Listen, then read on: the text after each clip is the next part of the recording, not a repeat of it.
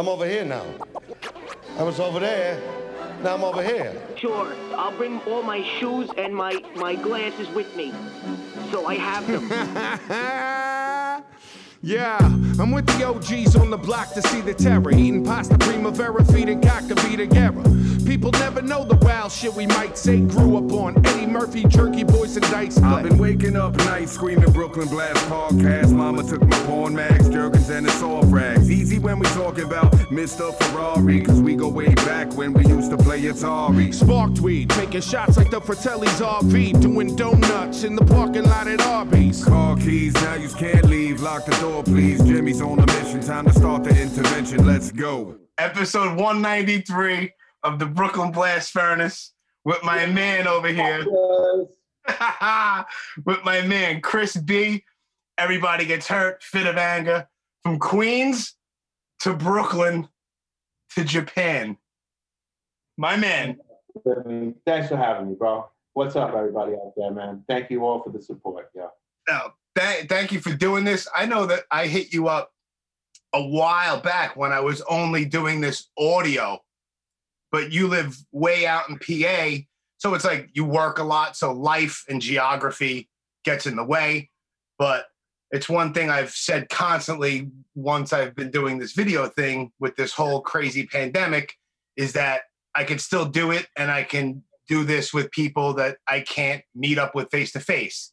So it's one little silver lining in this whole shit show that we're all living in. You know what I mean? Zoom turned out a lot easier to do the interview, you know, one-on-one with you. They're meeting up. I work 7 days a week, so it's hard for me, man. It's hard. Well, I'm glad that you chose to do this, bro. This is good. My brother, I wanted to support all the way. My man. So now we were talking for a minute before I press record. Like I said, everyone's good with my family. How's your family doing with all this stuff and all that? How you been? How's the family, bro? How's the kid? Everyone's tight, man. We're doing online schooling. I'm the only one actually going out, and I got everyone's cool. Everyone's nice and healthy, and good. I hope everyone out there is doing the same. That everyone's healthy. Yeah, man. So now, what brought you? When did you leave Queens and go out to Pennsylvania? Yeah, actually, I left Queens and I met the woman of my dreams in England, and I left Queens in 2006 and I moved to London, England. Oh, no shit. I didn't know that. Yeah. And from London, England, my wife got pregnant and I wanted to move out to where my parents live. They live out in the Poconos. And it's a lot nicer to raise the kids out here. So my son was actually made in England, but born in the USA. There you go. And now I have a lovely daughter too. So I have the $1 million family. I have a beautiful wife, awesome son, awesome daughter, and living out in PA. That's great, man. Where I grew up, Jimmy, I grew up way too fucking quick, way too quick in New York. So I wanted to give them a good upbringing, a real childhood that, I never had, but hopefully we'll get into my childhood and stuff like that. But my family. Yeah, without a doubt. I just wanted to touch on like the now and stuff like that. And I see, we're friends on Facebook and whatnot, and I see you don't post often, but when I do, I know that dude, I got to say, because I'm a father and I live for my daughter. And so I see all your stuff and everything. And I see that you're an awesome father. And I know you break your ass for your family.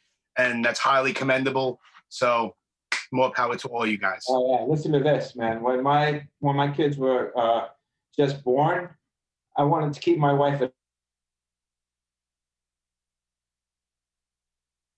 I missed you.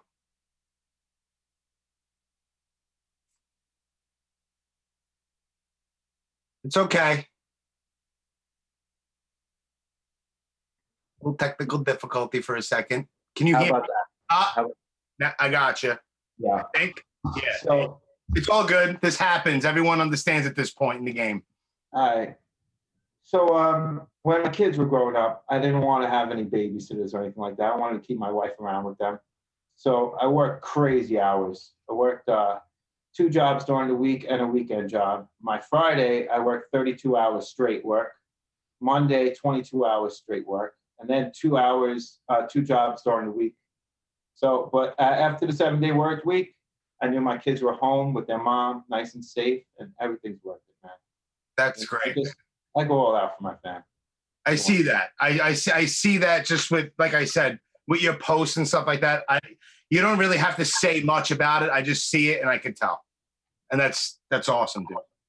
You know, it's like my kid too. Like, I grew up in Brooklyn. I grew up way too fast. I saw a lot of things and did a lot of things way young that I shouldn't have been doing.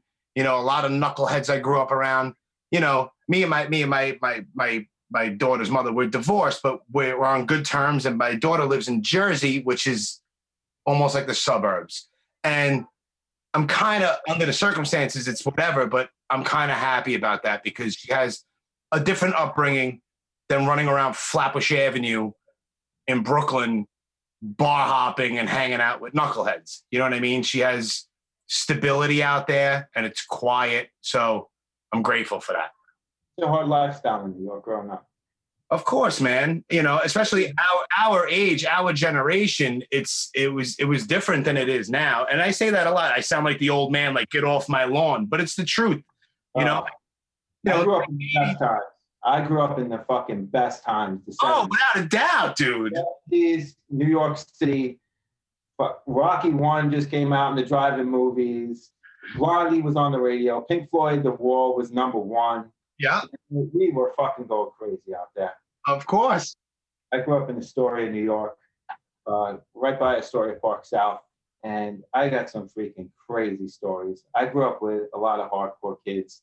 Yeah. And hundreds of us hanging out. You know, we had a great upbringing, but like I said, it was way too quick. I knew there was no Santa Claus at 5 years old, you know? Oh, same here. There was no Santa Claus. Yeah. I'm going to give my kids a real childhood. And I did. I succeeded in that. I'm proud of that, you know? You should absolutely be proud of that. But Astoria Park was an awesome spot to grow up, Jim. Oh, yeah. I don't know if you've ever been there, man, but that... I can't say I ever hung out there because I'm a Brooklyn kid, so I never hung out there. But go ahead, man. There was insane things going down, huh? Yeah. Yeah. You know, Astoria Park has 2 giant bridges in it. It has the Triborough Bridge, and then on the other side, it has the Hellgate Bridge. In the middle of that, there's a giant pool, and we just all met up at the bench on Astoria Park South, and we hung out every freaking night, man. Yeah. So there was 2 types of kids when I grew up. There was the older kids, and then us, who were the younger kids. Mm-hmm. So the older kids, we had like block football teams. And the older kids were called Astoria Park South, the football team, you know, and we were called Astoria Park South Juniors because we were the younger guys. Gotcha. So we used to go around to different sections, different areas of Queens and play other block people, you know. Mm-hmm. And I grew up very poor, so I didn't have any football equipment, but all my friends would give me, because it was tackle football with equipment. So all my friends used to give me all their stuff, you know, they gave me the helmets and stuff like that. And I was thankful, man. And we had a blast, bro, growing up. Blast. It was football. It was rock and roll, heavy metal. It was wrestling. Oh, my God. We all used to wrestle each other and go crazy. Of course. And then we had crazy stuff that we used to do, man. Mini bikes, dirt bikes, you know, in the streets and shit. And stolen cars, getting wrecked over there. Course. We used to take stolen cars and we used to push them up this dead-end street, and then we'd all used to climb up in the stolen car. The engine wasn't working. This is like when we're like 7 years old, you know, 6 years old. We'd hang out the windows and just let the car go down the street. We're all in the car, and then we just go to the end of the block and just crash the car, you know.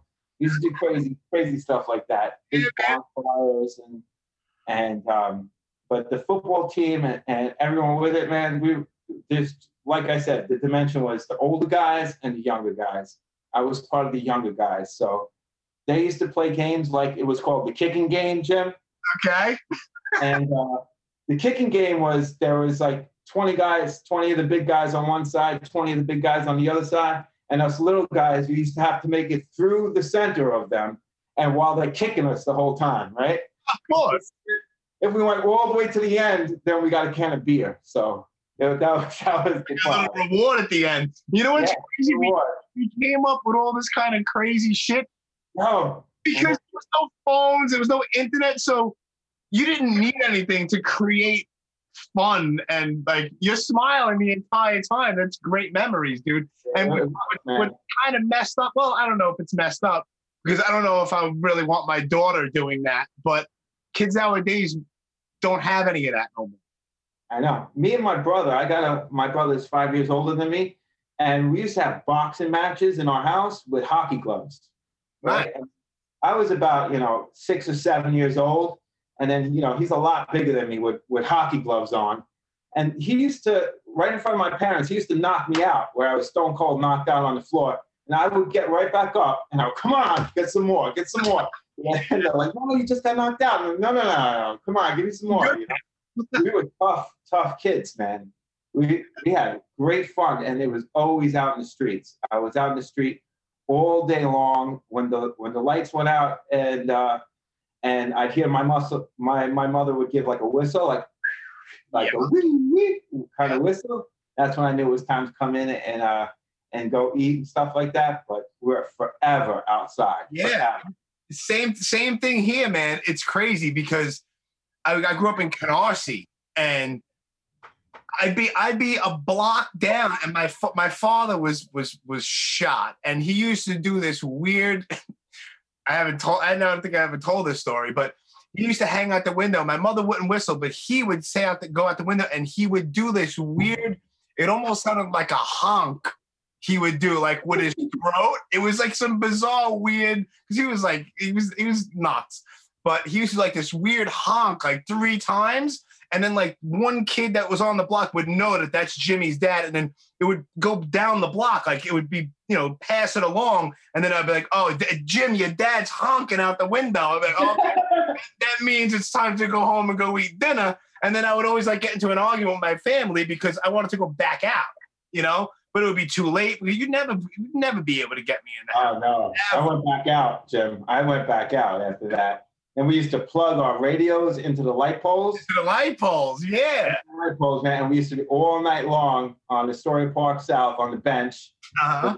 We would drink beers, and we would have fun, listen to metal. Ozzy Osbourne, Blizzard of Oz just came out. Great. Randy Rhoads, man. That guy was fucking wailing on guitar. I grew up with all that, and it was the best freaking time in the world, man. Do you know anybody in particular that got you into like listening to that kind of music? I have it vivid in my head how I got turned on to heavy music. Well, when everyone had their own thing they were doing. We're all individuals, and I generated to like the heavier stuff. I always liked, like Iron Maiden, Ozzy Osbourne, Black Sabbath, and that was the early years. When I was 7 years old, I had a Leonard Skinner jean jacket, Yeah. And I was growing up, really hard with everyone like that. And then I got introduced to hardcore music about when I was probably around 12 years old. And this thing right here, this started me out in hardcore. I don't know if you can see this. Unruled. I can see it perfectly, clear as day. And then we used to all wear this, little bandana. Bunch of fucking hooligans. One night I was hanging out. I'll never forget this memory, man. One night I was hanging out, and they had all these unruled shirts, on the bench. They had the unruled shirts, bandanas, and I'm like, what is this? And it was AJ Novello, and he was one of the guys who hung out. And AJ was in the Story Park South football team too. He was older guys.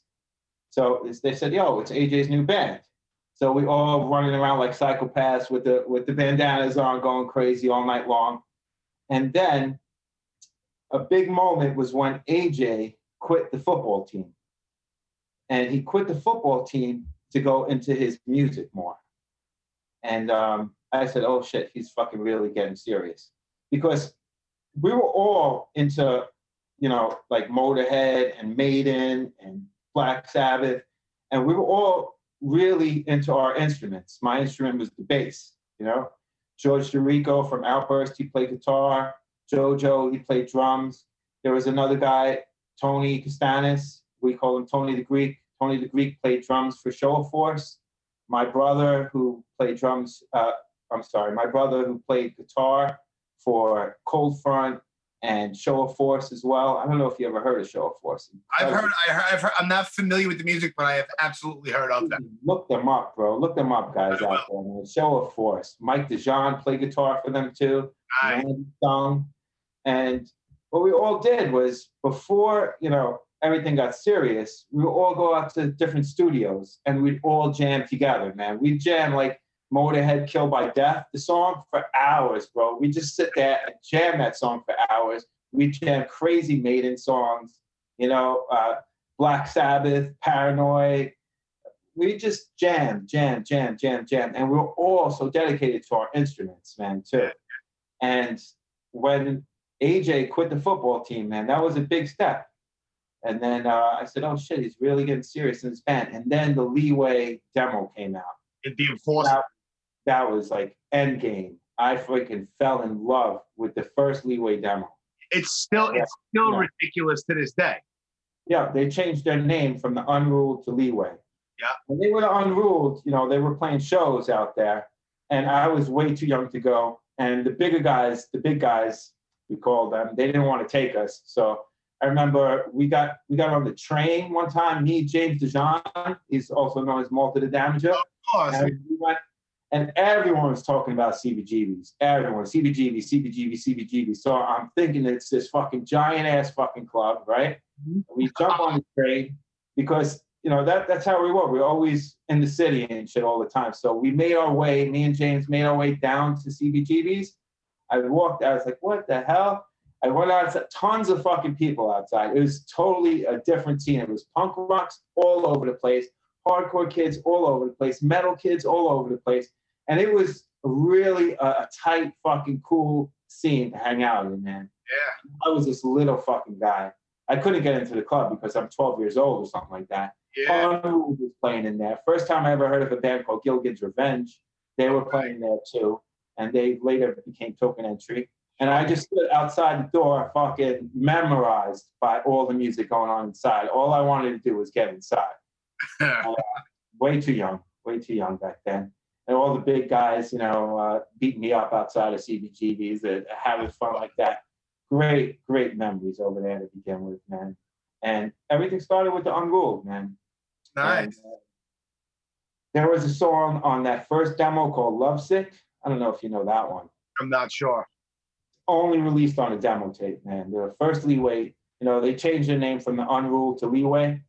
Yeah. And I learned that whole freaking demo on the bass, by myself. And then one day there were practice because there was a drummer in Leeway. His name was Sasso Matroni. And Sasso, actually, his father, I'm pretty sure, was in bands. I think merengue bands. I don't know. And they used to let Sasso jam with Leeway, the Unruled, in Sasso's room. So one day I went up there and I was a little guy and they were jamming out in Sasso's room. And I asked if I could play bass with them, man. Oh, freaking highlight. I picked up the bass. I played Lovesick, the song, with them. And we were jamming. Eddie was there too. Oh, it was great, man. It was great times to grow up in. Great times. Sounds like it, dude. So now, who were the guys? Was your first band Fit of Anger or no? I played in a couple like high school metal bands and like some underground bands, and I'll get into Fit of Anger in a little bit because. Okay. Did you release anything with those bands before Fit of Anger or no? No, never anything released, Yeah. We were always partying like in studios, going to studios together, and that was the huge deal for us. And then Leeway threw out their second demo tape, the Enforcer demo tape. Yeah. That was badass, man. I don't know if you know that tape. It's ridiculous, of course. Leeway's one of my favorite bands. Leeway is the band that brought me from being a metalhead and they introduced me like to hardcore because they were a crossover band. So I've said this a million times on the podcast, but it was my turning point was I went to L'Amour's and it was White Zombie, Leeway, Suicidal Tendencies. And I went to go see Suicidal. But Leeway was up and I had heard of I was there at that show. All right. Well, I think we have a discrepancy with me and you on that one. I think Sheer Terror played that show. No. Incorrect. You say no, I say yes. Maybe I'm getting mixed up with a different show. But I was at Lights, Camera, Revolution at L'Amour's. Is that what you're talking about? It was at L'Amour's. It was on the Lights, Camera, Revolution tour. Yeah, I was there. It was White Zombie, Lee. Awesome show, man. Freaking intense. Intense. I went to see Suicidal, and then they came out, and Leeway opened up with, it wasn't out yet. Desperate Measures wasn't out yet, but they opened up with Future. With Future isn't what it used to be. And then they went right into Rise and Fall. And as soon as they went into Rise and Fall, L'Amour's went insane. And I was just like, what do we have here? And the very next day, I bought Born to Expire and Agnostic Front, Liberty and Justice. And then I went backwards and I went into Victim in Pain. And then I studied all my lessons and then I went forward. Yeah. So, great times, man. Yeah. So I was at the Enforcer demo, which was freaking killer, man. That fucking tape was killer. Yeah. And I'm pretty sure before the Born to Expire album came out, Leeway Born to Expire, Outburst put their demo out. Yeah. And that surprised the fuck out of me as well, man. Of course. George Jericho, I grew up with him, and the fucking Outburst demo tape was fucking phenomenal. Yeah. Slamming. Yeah. Around the same time, Breakdown 7-inch. Breakdown demo. Breakdown demo. Yeah, the 87 demo. Yeah. The number one thing of my life was the fucking Breakdown demo. Dude. I fucking carried those lyrics around in my pocket, photocopied those lyrics, carried them around in my pocket, and learned every fucking Breakdown lyric. That was the demo was the turning point of my teenage years, man. Sure. I just freaking love that. They're my number one favorite band to this day is Breakdown. Really? Definitely. Without a doubt. Breakdown is your number one favorite hardcore band? Breakdown. Wow. Breakdown demo, it changed my life, man, growing up. So Outburst demo came out, then Leeway had the sampler for Born to Expire out. Okay. And, no one had the album out. The album wasn't out yet, but we all knew it, right? And we went down to see them at the old Ritz, and they opened up with fucking Born to Expire. Uh-huh. And that fucking place was packed out, like 1,500 people. I'm this little fucking guy who snuck into the show, right in the middle of the fucking pit, right? With one of my best friends who passed away, Eric Polici. And I'm fucking grabbing the dude. I'm like, this is it. This is the fucking song. This is it. Born to Expire, fucking Rise and Fall. They fucking played first song. And I got pushed from the fucking front of that club all the way to the back, through 1,500 people, all the way to the back in about fucking 10 seconds, bro. Yeah. I couldn't believe how fucking far they pushed me back. And then I fucking went running back in there, man. And that was it. I fucking fell in love with hardcore music, in love with it. And then I was at CBGBs every fucking weekend, man. Nice.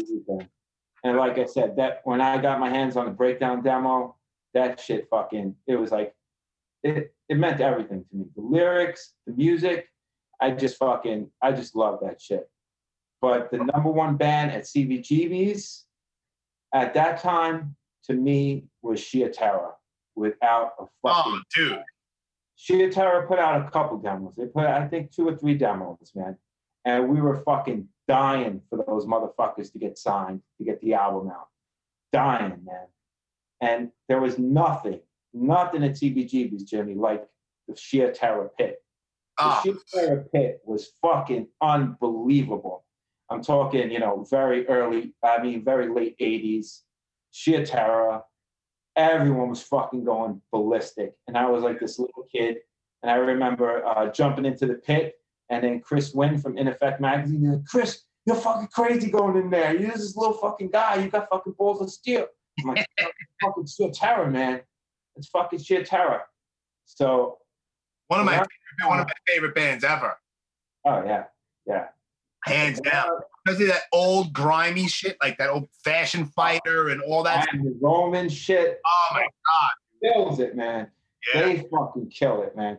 Paul Bearer, the sweetest guy you ever met before in your life. Absolutely. The heaviest vocal you ever heard in your life, man.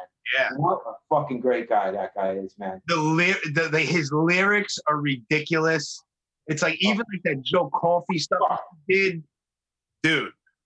And he's like, if you really look at it, if you read them, half of the songs are love songs. Oh yeah.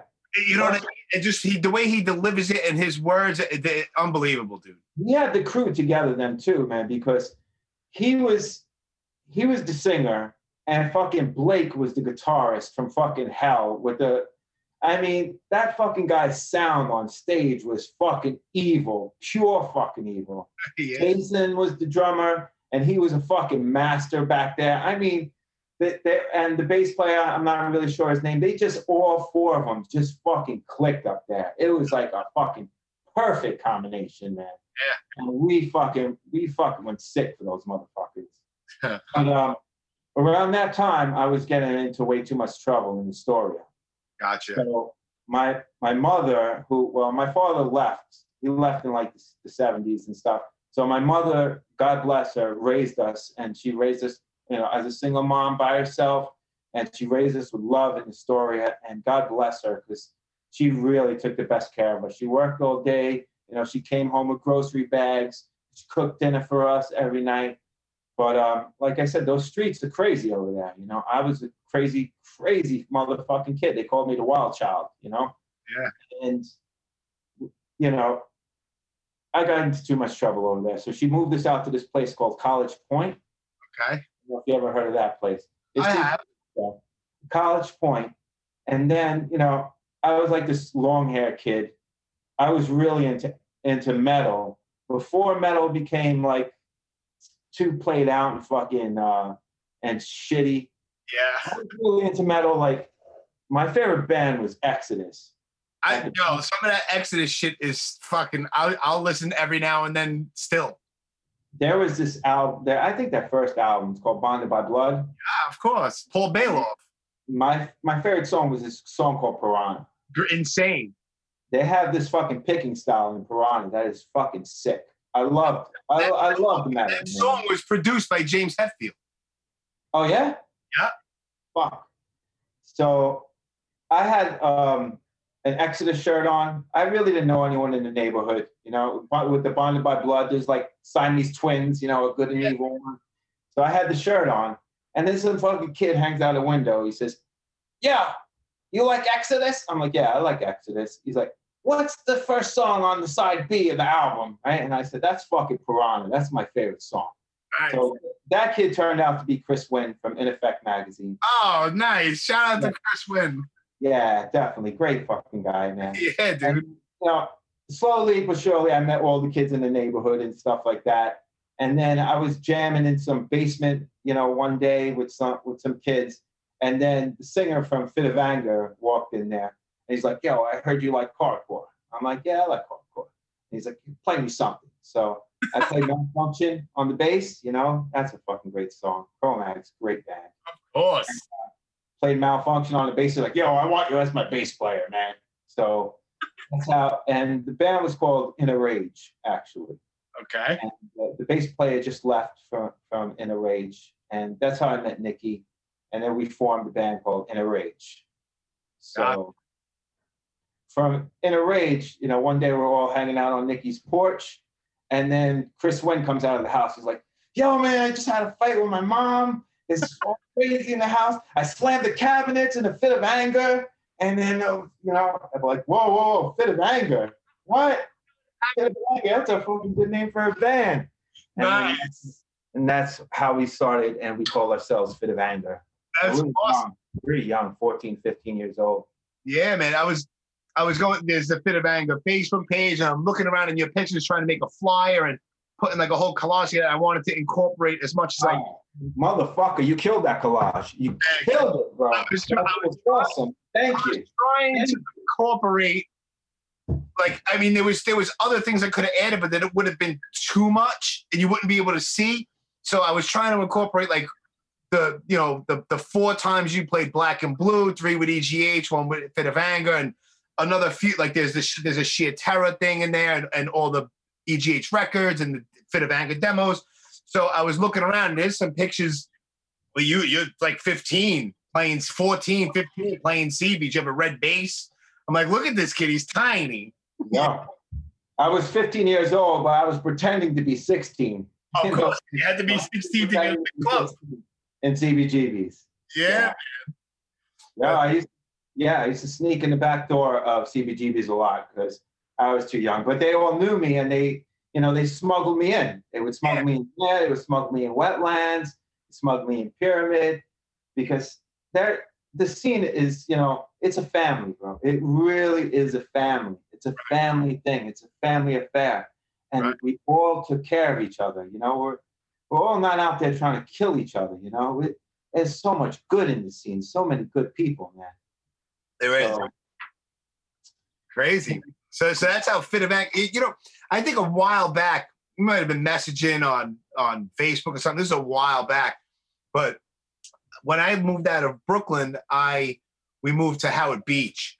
And I wound up going to high school in Ozone Park. And there was so many Guidos from Howard Beach, you know what I mean? But then there was the group, I don't know why, but they used to call the metalheads Woodies. I don't know why. But I would gravitate towards all the metalhead kids. And there was one day, there was like these steps on the building, like across the street from the school. I was hanging out with a bunch of people, and somebody had said something, and there was a couple of kids that we didn't know. And he was like, somebody was like, oh yeah, that's the singer for Fit of Anger. I remember this like it was yesterday, and this is, dude, we're talking 19, I don't know, in 90 maybe, something like that, 91, some shit like that. So I had asked you like what his name was because I met him briefly, but I didn't know him. What a good guy, man. What a good guy. Nick Cirillo is his name. Okay. And we call him Grandpa because he had like this little grandpa car. Okay. We drive the grandpa car around, and we call Nick Cirillo Grandpa, and Heart of Gold. But sweet, wonderful guy. Sweet guy, man. Yeah. So we all set out, man, and Fit of Anger, we got the name, and we found a drummer, Todd Lung, awesome guy, freaking, and Al Cruz on guitar, awesome guy. And all 4 of us dedicated ourselves to that fucking band and that music. Todd Lung's parents were golden, and like there was families in College Point, like the Lung family, the Yan family, the Doty family, the McMillan family. Like they took me into their house, and they just made me part of their whole family, man. They made me an extra son. That's right. And Todd's family was like that too. And they let us practice in their basement, and we would practice, 4 or 5 times a week, and we were really, really dedicated to our instruments, and we really wanted to play CBGBs, like fucking anything. But we were still, we're very young. Yeah. And Nick Cirillo that we just mentioned, the singer from Fit of Anger, he had a best friend. He went to Holy Cross High School, with his best friend was Tom Daly. And Tom Daly was a skinhead from Woodside, Queens. Okay. On the Woodside. But, and Tom Daly was in a band called Stand Proud. So Fit of Anger and Stand Proud became brother bands. Gotcha. And what we used to do is we used to go, rent a studio out in Woodside, the underground studio out there, or they would rent a studio in College Point. Monkey Hill Studio was there. And then Stand Proud and Fit of Anger used to have little parties, and we used to go to different studios, and we used to practice together. And then we went out to Manhattan and Giant Studios. And that's how, we went around, and we would just jam at different studios and have fun, man, just with the music, jumping off the walls and having real brotherhood, with one another. Yeah. You put out a couple of demos and you wound up on the New Breed compilation, no? Definitely. that was a little later on, but one day we're hanging out, you know, and we were skinheads from College Point, Queens. There was like 4 or 5 of us, and then we knew skinheads from Flushing, like, you know, like I said, 4 or 5 of us, and some skinheads from Woodside, Tom Daly and the boys, you know, 4 or 5 of us out there. And there was a guy, his name was John Bowles, and John Bowles passed away. John Bowles had a ska band. We called him the Ska King. Okay. And John Bowles actually had a song called Doc Martin Stomp, which DMS got their name DMS from Doc Martin Stomp, John's song. And we heard from, you know, the Woodside guys that there was a skinhead in Jackson Heights who got jumped and shit. And, you know, I think it was something racial behind that, but we really didn't give a fuck. So we all mossed, you know, we got our Flushing guys, we got our Woodside guys, and we went out to Jackson Heights, Queens, out to the schoolyard over there. And then we met all the DMS guys out there. You know, we met Jeer, we met Cheeky, we met Skinhead George, which you guys know him as Jorge from Aurora, you know, and we were all just mossying up, man. There was a lot of us. And we were going out to fuck some people up, man, that jumped this guy, Sid. So we were like, fuck it, man. So we went out to this different park. We found the kids. We beat the living shit out of the kids, you know? And then we all went back to the schoolyard and they're like, what the fuck do we do now? And they're like, yo, Benetos, go steal some beer. So I'm like the guy who always goes into the stores and steals cases of beers and goes running out with it. So I stole some cases of beers. We went out in the schoolyard. And then that night we fucking became family, man. There was a band over there called Impact. Okay. So, Randy was singing for Impact and Army Joe. And so we became brother bands, man, all 3 of us. It was Fit of Anger, Impact, and Stand Proud. And we used to fucking just party down at different places. Fit of Anger's first show was like a Sweet 16 party in Jackson Heights. Nice. Awesome. Impact and Stand Proud, you know, and we just all became brothers. And, you know, we all met up at CBGBs all the time, hung out. Fit of Anger released our demo tape at that time. It was like 88. I think we recorded it December 87, but released it in 88. And then I used to sell it outside of CBGBs all the time. And people were fucking into it, man. They liked it. They really liked it. You know, I went to Urban Plaza, the Ritz, selling my demo. You know, speed recording them. Yeah, man. And then around that time, that's when In Effect magazine started up. Chris Wynn wanted to do the In Effect magazine. Yeah. And I don't know if you guys ever heard of that. That's awesome. Heard it, of course. Magazine. Absolutely. Yeah. So then he asked me to do the artwork for the first magazine. Do you have a copy of it? Yeah, I do. Nice. Good stuff. Oh, it's right there. That's awesome, dude. Yeah. So that's the first In Effect magazine right there. Number 1. Wow, look at that. Right. I'm glad that you have a copy. That's cool. Yeah. And it was awesome, man. Outburst, Leeway, Beyond, All for One. Those are the bands at the time that were in the magazine. And this is all cut out from Mad Magazine. I don't know if you know Mad Magazine. Of course, yeah. My favorite, bro. Don Martin was like my favorite freaking artist, and the Spy vs. Spy stuff in there. I love that artwork. So I cut out all this little Mad Magazine stuff behind there. I did some graffiti on top, and it's all cut out stuff, and then all printed stuff like that. That's awesome. Yeah. So he wanted to do the In Effect magazine. He asked me if he could borrow my sister's typewriter. Then I gave him my sister had this cool little typewriter. We gave him the typewriter. He typed out all the In Effect. And my mother actually took the In Effect magazine and she took it to her job and she photocopied it at her job. That's awesome. Along with the Fit of Anger demo tape, my mother went and did the copies for us at her job.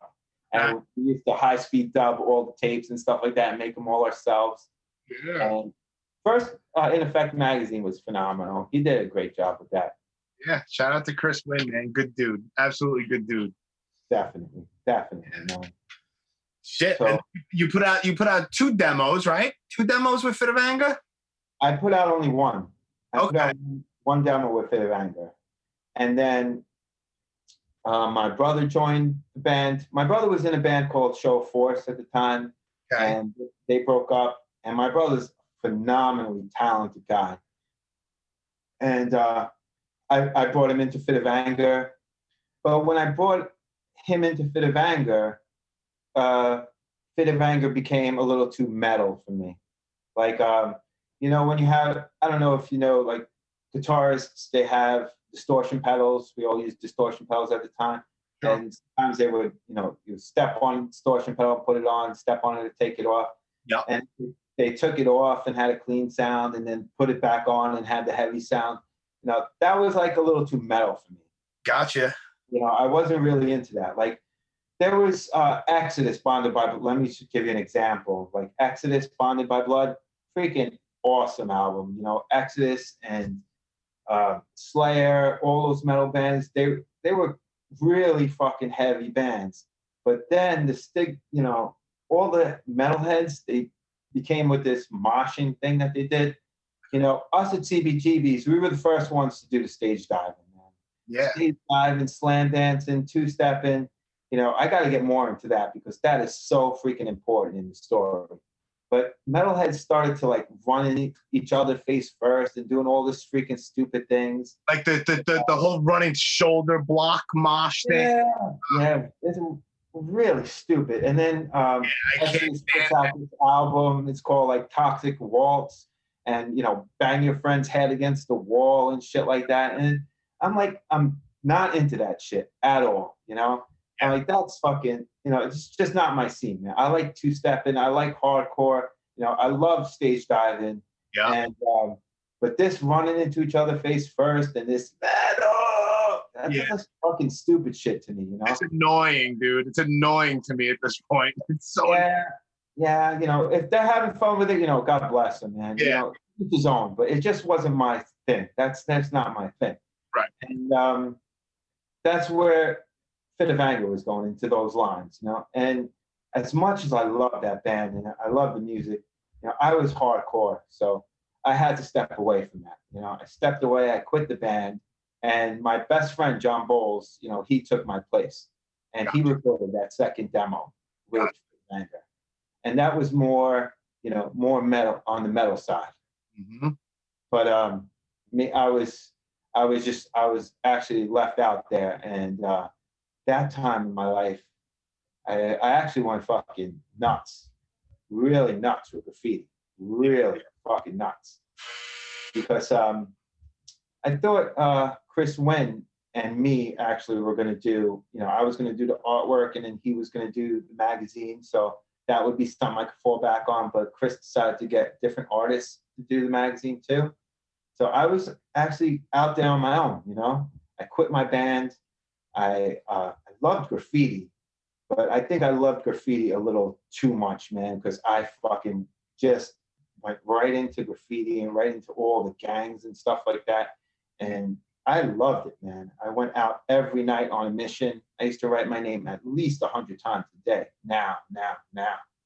And I just freaking fell in love with it. But the guys I rolled with, the DWS crew, there was 4 of us. There was Zepp. I don't know if you ever heard of him. I've heard of him. Zepp, Case, Pose, and Now. It was 4 of us. And we freaking went out all over.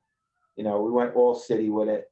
And it was just, they were getting into a lot of trouble, I got, it's a lot of trouble over there. And they all got locked up. And I was left out there alone. And, I didn't give up on my bass, Still, and hardcore, I went out to all the shows. Like I said, breakdowns, demo tape, the lyrics were in my pocket. Yeah. Yeah. And really, I wanted to start another band, but I didn't I didn't really find the right people. I know Freddie Alva from New Breed. You know, we did the New Breed demo for him back in the day. You know, he got all these bands together, did an awesome compilation. An awesome guy, Freddie Alva is. And he asked me to play with his band called The Last Cause, just to fill in. So I filled in with The Last Cause for a little bit. I learned their songs. And then we went down to a famous studio in Manhattan called Don Fury's. Of course. And we recorded a demo tape with them over there. But I was just filling in for them. I wasn't in a band yet. Sure. I was just out there, you know, causing trouble, doing mad graffiti, racking up like crazy, you know, hanging out with the wrong guys. And, you know, and at that time, I used to go crazy. I mean, crazy in the pit, go sick. Yeah. And then all of a sudden, my heart rate, Jim, would get to like 100 times greater than anyone else's. And I used to have to go in the run down to the bathroom and CBGB's puke. I used to puke and foam up this white stuff. I used to have these crazy seizures going on. Really? From dancing hard? I didn't know what it was. I thought, you know, I was just overexerting myself in the pit, you know, all the time.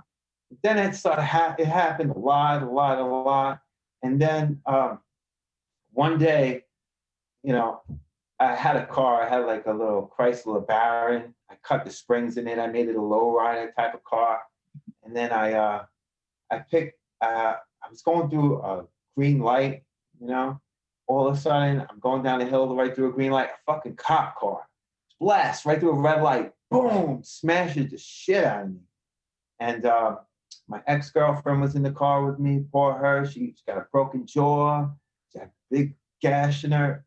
You know, I jump out of the fucking car. I'm like, who the fuck is driving this car, motherfucker?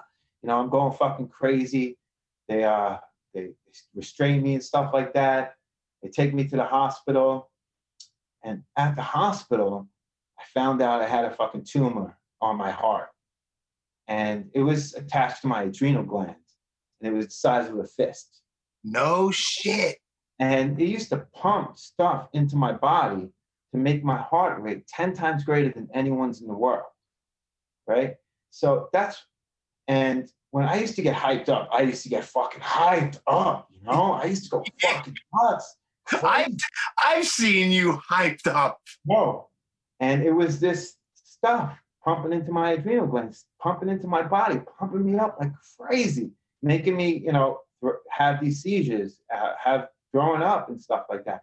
Getting right back there, getting right back into the pit and stuff like that. But I found out after that car accident that they had to remove it. I had a 50-50 chance, living or dying. Really? No shit. Yeah. And that thing, it woke me up, man. It really woke me up. And I had to say to myself, yo, I'm doing a lot of crazy fucking shit, man. And then I went to the hospital. And they had to take out 2 of my ribs to get into it because I was young and they didn't want to cut me down the chest. So right.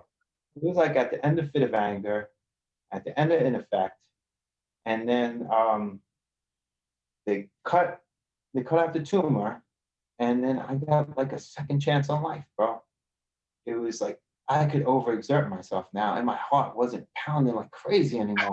Yeah. I could go crazy, and you know, you'll be all right. It was like an athlete erupting out of me, man. It was great. It was a great feeling, man. And it's like God gave me a second chance over here, man. Yeah. It was so fucking cool. And then, In Effect asked me to do a magazine cover, number 4. Nice. So I was, I did this. This is right when I got out of the hospital. I don't know. Can you see that, bro? Absolutely. Yeah, I can see it. Sure. Dope. That's In Effect number 4. When I just got out of the hospital for my tumor operation, I was a stubborn fucking guy too. They wanted to give me some rehabilitation and shit like that. I was like, fuck that rehabilitation. I'm not doing no fucking rehabilitation. There was a line on the wall, Jimmy. It was on the bottom of the wall. I had to teach myself how to walk again.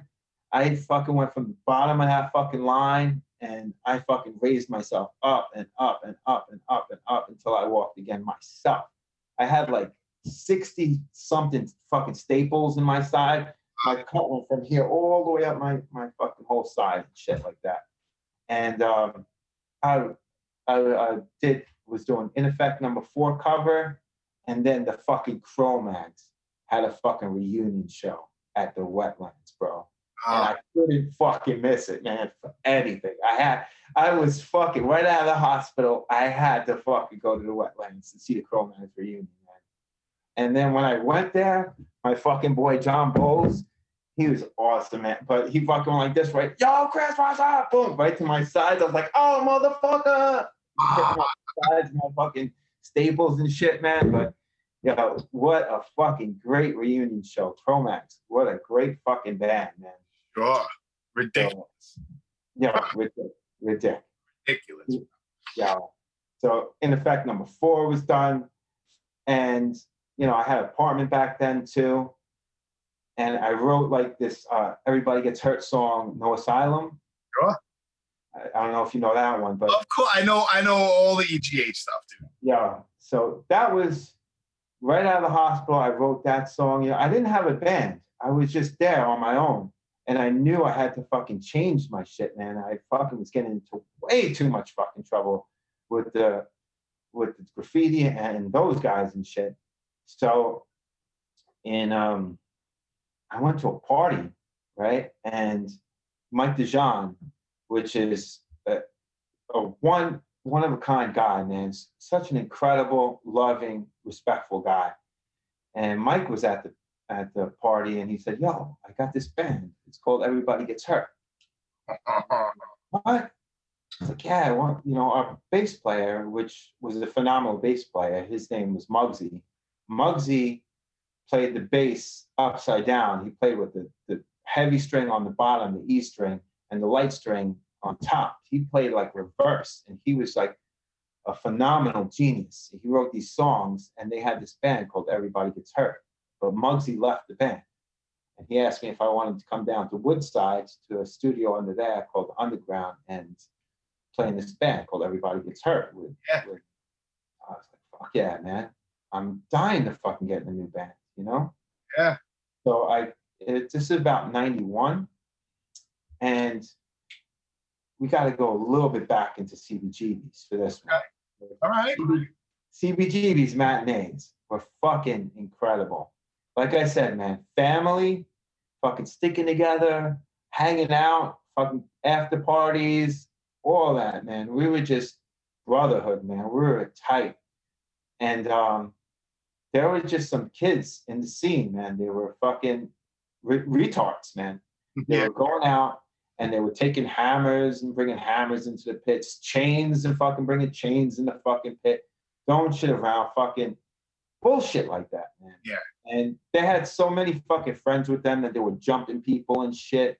It's bullshit. You know, this is supposed to be family. This is not supposed to be out there fucking jumping people. You want to do some shit, go outside one-on-one and fucking get it done, you know? So needless to say, these people closed down the CBGB's matinees. Yeah.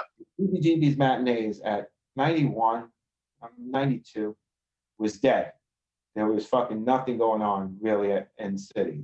We had the Pyramid Club, which was, you know, I know Raw Deal played there a lot at the time, which they later became Killing Time. Outburst. There was another place called Lismore Lounge. Okay. Yeah, I break down hardcore into generations, and maybe we could get into that later, but this was like the second generation, going into like the third generation. And second generation, CBGB's matinees closed on us. We were fucked. We were fucked for shows, bro. No one wanted to play hardcore shows because, like I said, these fucking assholes were running around the scene, man. So I go to the studio with these guys called Everybody Gets Hurt. And it's this freaking raw motherfucker on the lyrics. His name is Gene McCormick. And he's a really good friend of Paul Bearer.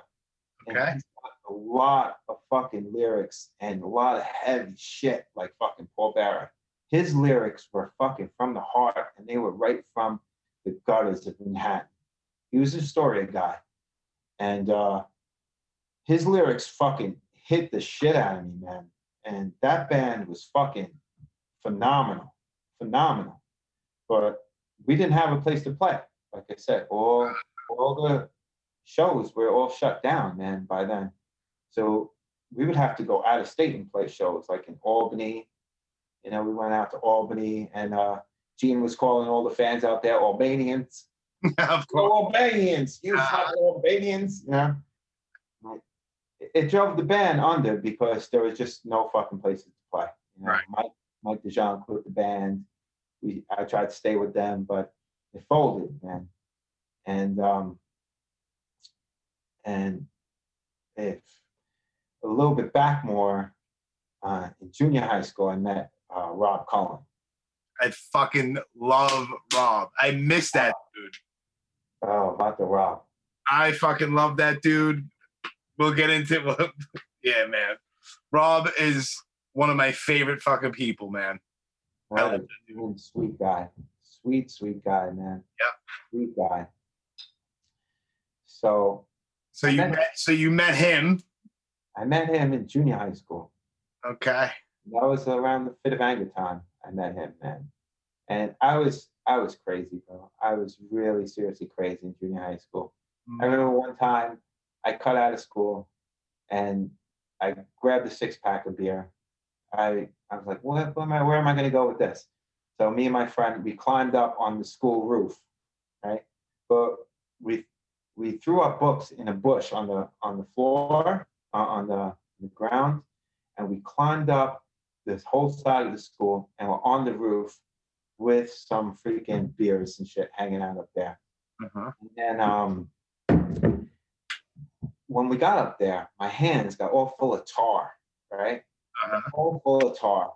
I'm sitting up there drinking beer, and then all of a sudden I see some teacher walking down on the street with our books. I'm like, yo, I yell at him from the rooftop too. I'm, yo, those are my books, right? So then I jump off the roof, and then I get up to him. I'm like, oh, give me back my books. And he's like, oh, you'll get them in the principal's office. And he has a pink shirt on, some button up, and he turns around. I'm like, yo, bring this to the principal's office. And I took my hands all full of tar right down his back, bro. And then, but I was crazy like that anyway. So I met Rob Cullen in junior high school. And the next time I saw him, I was with all my graffiti friends, the DWS crew, and we were actually rolling up. We had some beef out in Whitestone, and we rolled up a lot. We had a lot of gang fights growing up, a lot. And at this one, I had about 13 carloads with me. So we had a lot of people. And I told all the guys, I'm like, yo, take your shirts off so we know who we are and we know who they are. So everyone fucking took their shirts off. And we all start fucking running up to this fucking schoolyard, gonna fucking kill some people. And there's Rob Cullen standing there with like 4 of his metalhead friends and shit. And then all these people fucking surround him and shit. And I'm like, yo, not him, not this guy. This guy can go. And then Rob Cullen just fucking goes, and then we fucking destroy everything in the whole fucking place. But a little while after the original Everybody Gets Hurt folded, Outburst asked me, they had some reunion shows going on, and they asked me to fill in for them because their singer at the time was going through a little trouble, you know, poor guy. And we did some shows. We did Wetlands, and we did a CBGB show. And Outburst at the time, if I could get back into them, fucking phenomenal band. Sure. Fucking phenomenal. George DeRico and JR, the 2 guitarists, were fucking perfectly matched, man. Perfectly matched. So dedicated to their instruments. And they played off each other so well. Their live sets were freaking intense, man. Intense. Yeah. And I was very, very fortunate to go to see them live, especially in the beginning. And when they asked me to fill in for them, I was very honored. Sure. Very, very honored.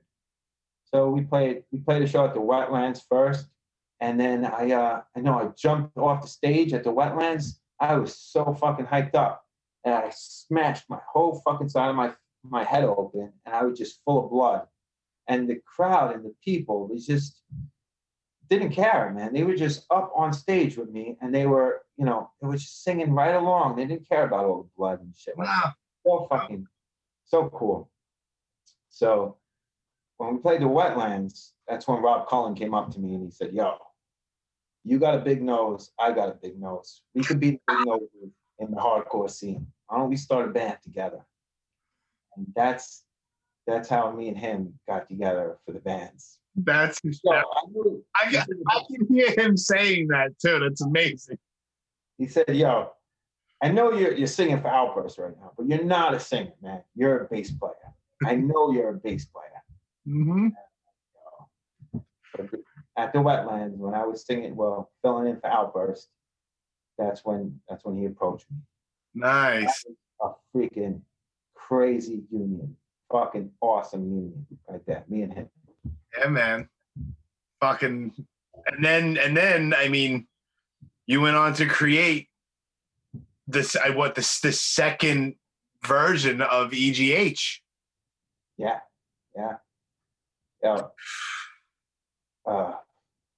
He knew about Everybody Gets Hurt. He knew the name. Yeah.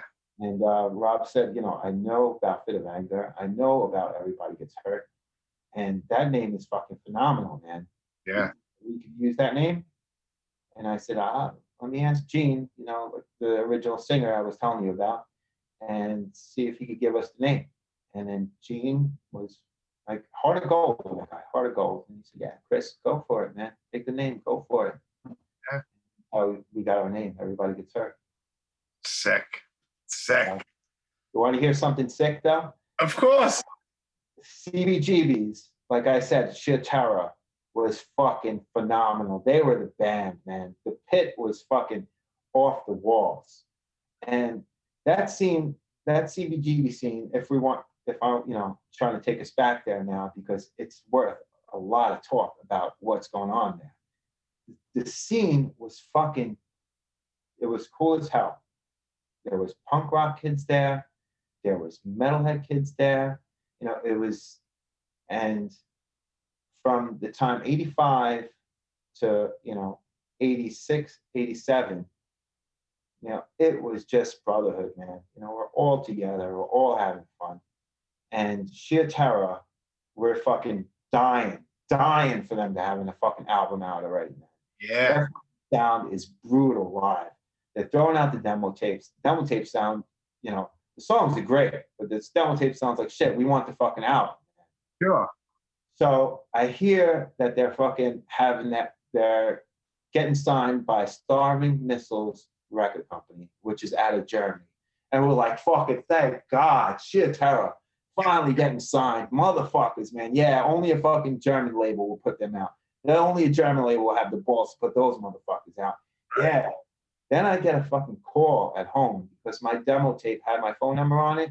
I get a call from Hilly at CBGB's, and he asks me if I want to fucking play Sheer Terror's record release party at CBGB's with them. I said, fucking hell yeah. Fuck yeah. Bit of in that fucking show, man. Fucking unbelievable. I did some crazy fucking flyer for that show too, man. Fucking unbelievable, man. What a fucking day. What a fucking day. I bought the first copy of that fucking record, hot off the presses, red vinyl. Just can't hate enough. Oh, ridiculous. I can't say enough about that masterpiece, man. Oh, it's fucking masterpiece. Masterpiece. Definitely. Without a doubt, man. Hands down. Fucking thank you to Paul. Thank you to Blake. Thank you to all those guys who fucking, in Sheer Terror who put that out for us, man. What a fucking great piece of work. Yeah. What a great fucking album, man. Right from the heart, man. Yeah. That kills. Every song kills. Yeah, still to this day. It's still relevant. It's still ridiculous. It aged. It's timeless. It's one of those timeless records. Yeah. So going back a little bit to CBGB's and what was going on there, it's a second generation. I say first generation is like the A7 scene. Sure. That wasn't me. I never made it to the A7 scene. I was way too young for that. Yeah. But I did make it to the second generation, which was CBGB scene. And CBGBs, you know, like a lot of kids I grew up with, like AJ Novello, which is an absolutely phenomenal guy with a huge heart of gold, so fucking down to earth, and such good fucking people, man. You know, he called me like the last of the old school, you know, which is not really true because like I said, I'm second generation, you know, I'm CBGB second generation. But, you know, he's just everything to me, man, because dedicated, heart of gold, treats you like his fucking brother, like his family, never turn his back on you. Awesome guy. So we're going through CBGBs. We have a show there every weekend, every Sunday, you know, and it's $5 to get in. Of course. $5, you get in there. You know, and half of us got in there free because, like I said, it's family, and Brendan is at the door fucking hustling us all in there. Right. Wetlands too. Lance is at Wetlands in the back door, hustling us all in there too. Yeah. So all at these freaking shows, getting in for free. But like I said, some knuckleheads are out there swinging hammers, jumping people, swinging chains in the pits. And the mentality got shifted, man. Real shifted and real weak. Yeah. The mentality was, you know, if you had long hair and if you were wearing Doc Martens, you would get beat up and they'd steal your Doc Martens. I remember that whole time frame. It what just wasn't right, man. It would happen a lot at Lemore's too. Yeah. It happened a lot at Lemore's. A lot of kids didn't want to go to certain shows because they were legit scared. Some kids, you know what I mean? Some kids with long hair. Like I think I said this recently on I don't remember who I was talking with, but it's like early days of like Biohazard. Like there might be some like metalhead kid because they appealed to everybody. So it's like, I want to go see Biohazard, but I have long, not me, but you know, I have long hair. So if I go there, I might get the shit kicked out of me because I just want to check out the band and I have long hair. So it was a fucked up time. Yeah, it was. And phenomenal band. I played with those guys when their demo tape was just out. You know, we played at Animal Hall. There was a flyer I saw. It was like a veterans thing at Animal Hall. What a great club. What a great I was only there once. And I was young, man. I was very young. So I really couldn't do anything about all this freaking stupid violence then, right? But Animal Hall, we played a show with Biohazard. And the Rogue Animals, they ran the club and they let us all in there to have a show, right? Yep. It's a POW MIA benefit show. And these guys were down to earth, so nice. And they were speaking to everyone, you know, we're all on the same level. We're having a great show, a great fucking time together, man, with the Rogue Animals, man. And they start, you know, we're a Fit of Anger's playing. They got fucking motorcycles in the pit, 3 of them going around in a circle in the pit. Crazy. People are slamming, jumping off the walls. And then I see a chopper go down in the middle of the pit. I'm like, oh shit, we're gonna fight, man. It's fucking crazy. It's on now. And the dude just picked up the fucking chopper and just went right back, you know, going around. It was fucking a family atmosphere. Yeah. Bro. It was fucking great. Yeah. You know? Great. And that's the way it should have been. And I was too young to do anything about it. But the punk rock kids left the scene because they were getting beat up all the time. You know, the metalhead kids, you know, who cares what they have? You know, hardcore music is based on doing something different, doing something original, you know? Different kids coming together, doing something different. We came up with the stage dive, you know? We came up with two-step. We came up with different stuff. And back then, the mentality was, you know, I'm talking about 85, 86, 87, you know, it was cool. We were all together doing something different. And then they all said, you know, there's no kicks in the pit. What are you? They used to say, you can't throw a kick in the pit. What are you, a ballerina? They used to call you a ballerina. Oh, God. Like, no, fuck that, man. We're trying to fucking elevate this shit. So right. The first person I ever saw kick in the pit was Malta the Damager. And it was at the War Zone at CBGB's. And the motherfucker is about 6'9". Oh, I know. He's a huge fucking beast of a guy. He threw me on his shoulder one shoulder and ran me around the Bowery Electric the last time I saw you guys open the Eddie Leeway show. Yeah, he's a beast. His fucking neck is like the size of a tree. And we're in war zone. I'm fucking doing my two-step. All of a sudden, I see that motherfucker kicking like these fucking giant kicks coming the opposite way of the stage, right through the whole fucking pit. First motherfucker ever to kick in the pit was Morphin Damager. And his legs are 14 feet long. Huge. He's huge. But all that mentality, you know, doing the hammers in the pit, doing the chains in the pit, beating up the punk rock kids, beating up kids who have long hair with Doc Martens on. That was bullshit mentality, man. That's what fucking closed down CBGBs. That's what fucking knocked us all for a fucking loop, man. And that shit stopped. It killed the second generation of hardcore, actually. That killed the second generation of hardcore. Yeah. So now I gotta ask you. Let's go into Everybody Gets Hurt, bro. Second version, because I gotta talk Everybody Gets Hurt, man. Oh fuck.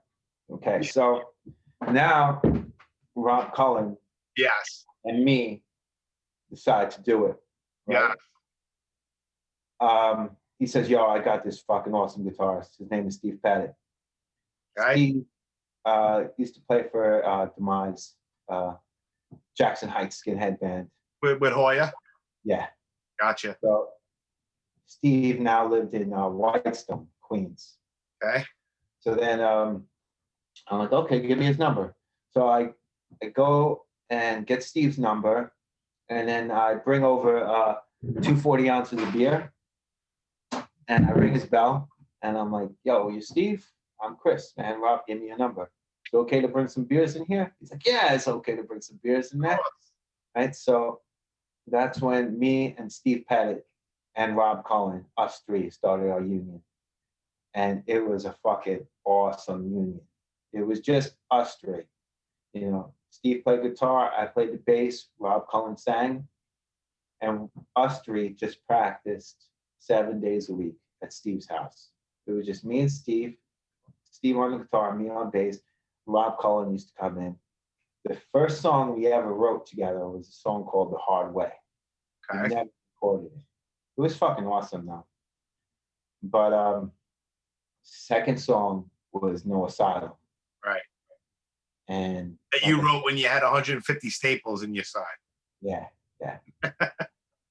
But I had to tune it back because the way I write, bro, I'm like, just like Fit of Anger. Fit of Anger, I wrote like their best songs, like this song called Searching, I wrote the music for. This song called Bring 'Em Home, which is about POWs, MIA.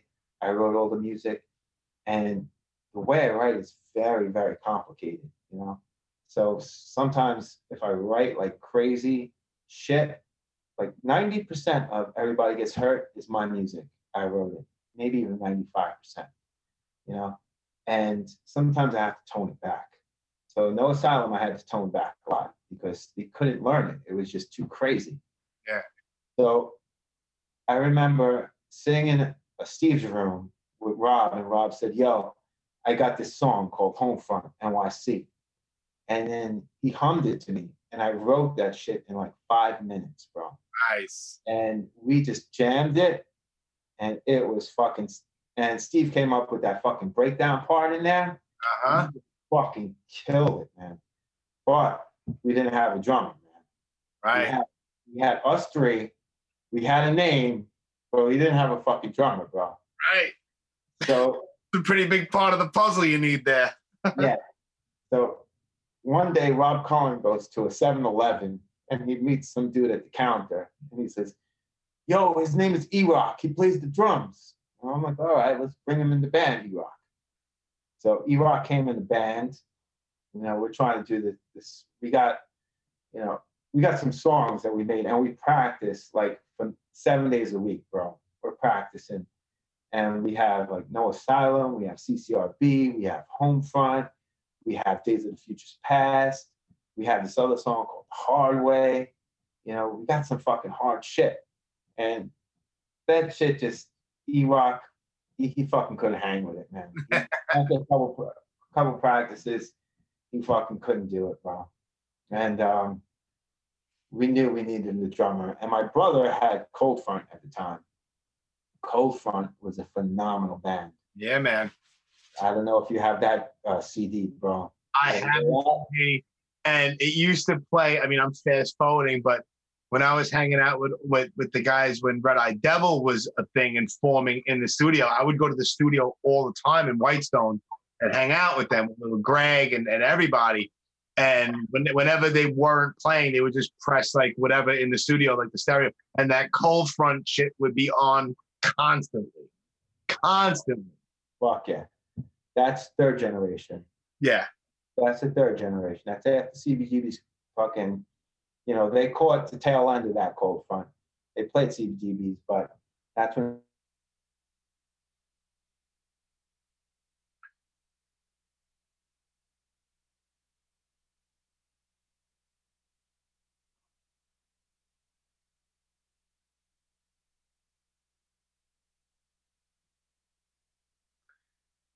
Your internet. I can't hear you. I can hear you. Can you hear me? There you go. Yeah, now I can hear you. Yeah, your internet's like a little, goes in and out a little bit here and there, but your sound is mint. Your sound is good now. Okay. These things happen, kids. I asked a wonderful, amazing, phenomenal drummer, Lou Medina. Oh, come on, man. From Cold Front, from Breakdown, to play on our fucking demo, and he said yes, which was fucking crazy, fucking incredible. Incredible. Because we had these songs and we never had a drummer, so we didn't know what the fuck they sounded like, really, until we played with Lou.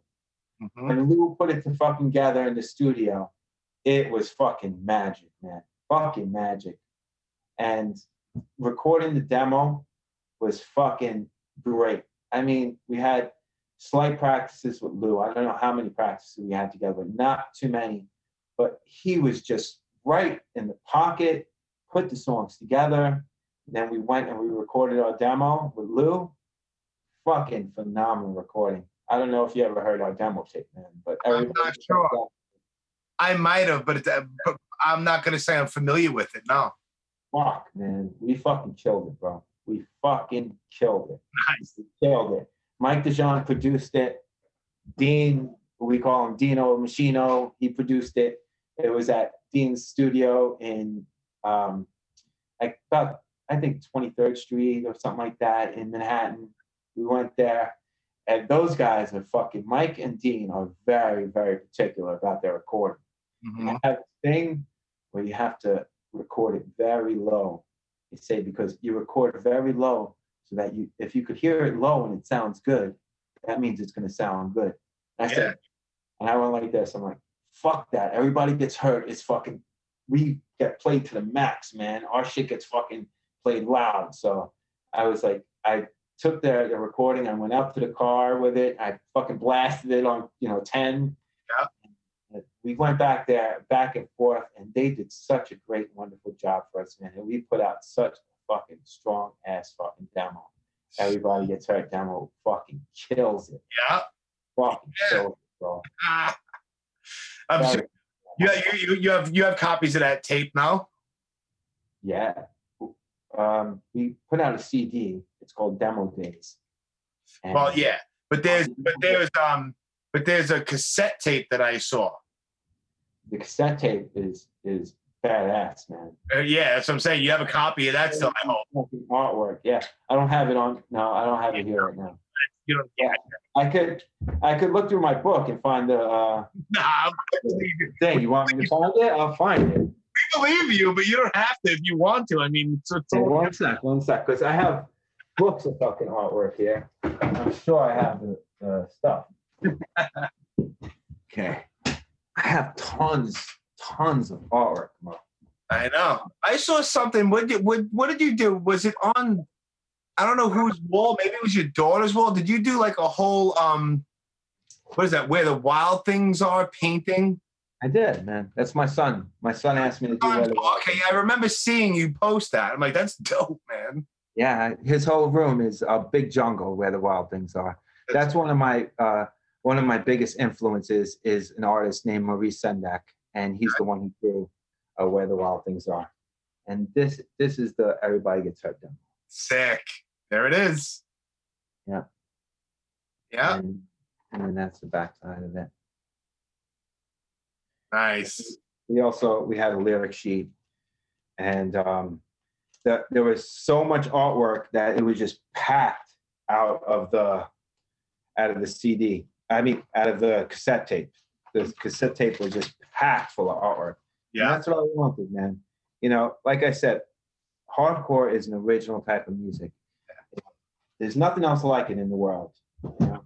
And I wanted everything to be absolutely original to go with it, you know, to try to complement it. That's why I did all the original artworks for all the flyers. I tried to give that originality back.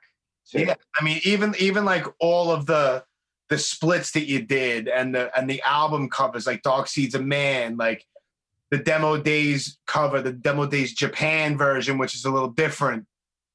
Yeah. Yeah, it's all you. I know. It's exactly. I try to make everything original, man, to you know, embellish on the originality of hardcore. This is from Everybody Gets Hurt, the original band. I don't know. I see. Yeah, demo coming soon. Yeah, it's awesome. Yeah, we never recorded, man, with that first band. But yeah, back on track. We recorded our demo, and what I did was I worked like crazy, and any person that I got their address for, because I did tape trading ever since I was a kid. Yeah. Tape traded with people all over America, all over the world. I did some of that too when I was younger. I did tons of it. I got boxes and boxes full of people, you know, that we used to tape trade there and from their scene into our scene and get all the music. And I found every person's address, every address I could find. I would go to the post office with stacks of demos, and just mail them all out for free. I mailed them to everyone all over the world for free. Every week I would go like religiously. You know, I was just trying to get our name out there. Sure. And it worked, man. It really worked. Yeah. You know. How long after you put out the demo did you go into the studio? Well, did you put out a split before you put out Dark Seeds of Man? 3 7-inches we put out. 3 7-inches. Yeah. See, like I said, we're all poor. So and I grew up very, very poor. And we were trying to wait for a record deal.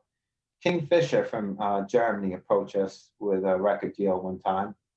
And they're part of Century Media. And, you know, God bless them for that. But it just wasn't a right deal for us at the time. So I think from the demo to the CD took about, 6 years or something like that. Right. But finally, what I did was I just saved my money, saved all my fucking money. And it's a long story to get us there. But I saved all my money and I put us in the studio and I paid for it all myself. I paid for the pressing myself and just did it all DIY, 100%. Wow. And it's a fucking incredible record. Dark Seeds of Man fucking rules, man. Thanks, bro.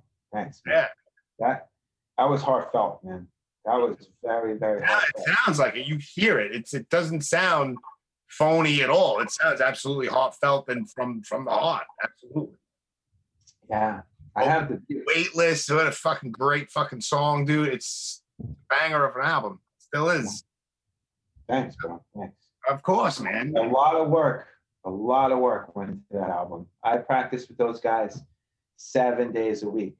We were very, very dedicated to the band. And some people just couldn't, in the band, just couldn't hang with all the shows and always practicing. And, they just couldn't do it. Right. It was too much for them. But I was just like a driving force. I was a kid when, I was little. All I wanted to do was play bass. All I wanted to do was be a musician. And bass was my instrument. choice. Sure. And I had a map on my wall, you know, and I had, you know, little thumbtacks in it to where I want to go. Sure. When I was a kid growing up, you know, we were poor, but we were raised with a lot of love. You know, I never went on vacation with my family or anything like that, you know, and these are just places I dreamed about going all over America. And later on in the story, you know, I could get into that, you know, everything with Everybody Gets Hurt. But that CD recording for Everybody Gets Hurt was fucking phenomenal. We did it again with Mike DeJean and Dean, and we did it in Brooklyn, actually, at Dumbo. Okay. And we were all fucking so dedicated to the shit. And I knew Weightless, and that song had to be number one on the album. It had to be the first song to kick it off, man. Sick. And I was trying to bring it to, you know, I was trying to bring hardcore where the Bad Brains left it. You know, Bad Brains took so many steps forward. You know, they're so innovative, you know, so incredible. And I felt like hardcore at the time, it was lacking that. There was no originality in it anymore. You know, everything was just so generic, and it's been done before. And I wanted to come out with these riffs that have never been done before. Yeah. You know, I really think we achieved that, man, on that album. You absolutely did, because you don't sound like anybody, and nobody sounds like you. You know? Thanks, bro. Thanks. It's true. I mean, it's true. I mean, I can't think, at least off the top of my head. I mean, there might be some bands, like I said, I can't think off the top of my head, that after you maybe try to maybe bit some stuff here and there, but before you guys, nobody sounded like you. Yeah. A lot of hard work went into that. A long road. You know, you know, we needed to find a drummer. So Mario came out and he started playing drums with us. But like I said, it was just a lot of work. So a lot of people couldn't handle all those shows that we played. You know, right. We played every fucking weekend.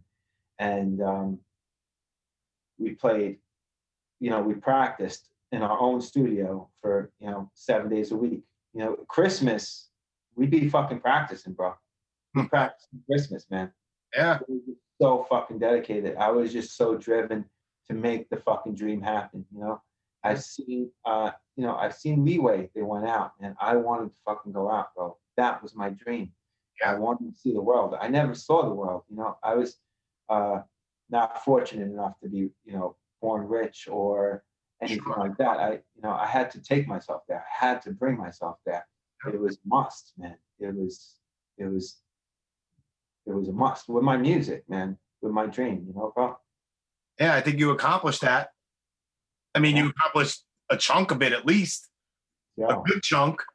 Yeah, I could get into that. That's probably a little later on.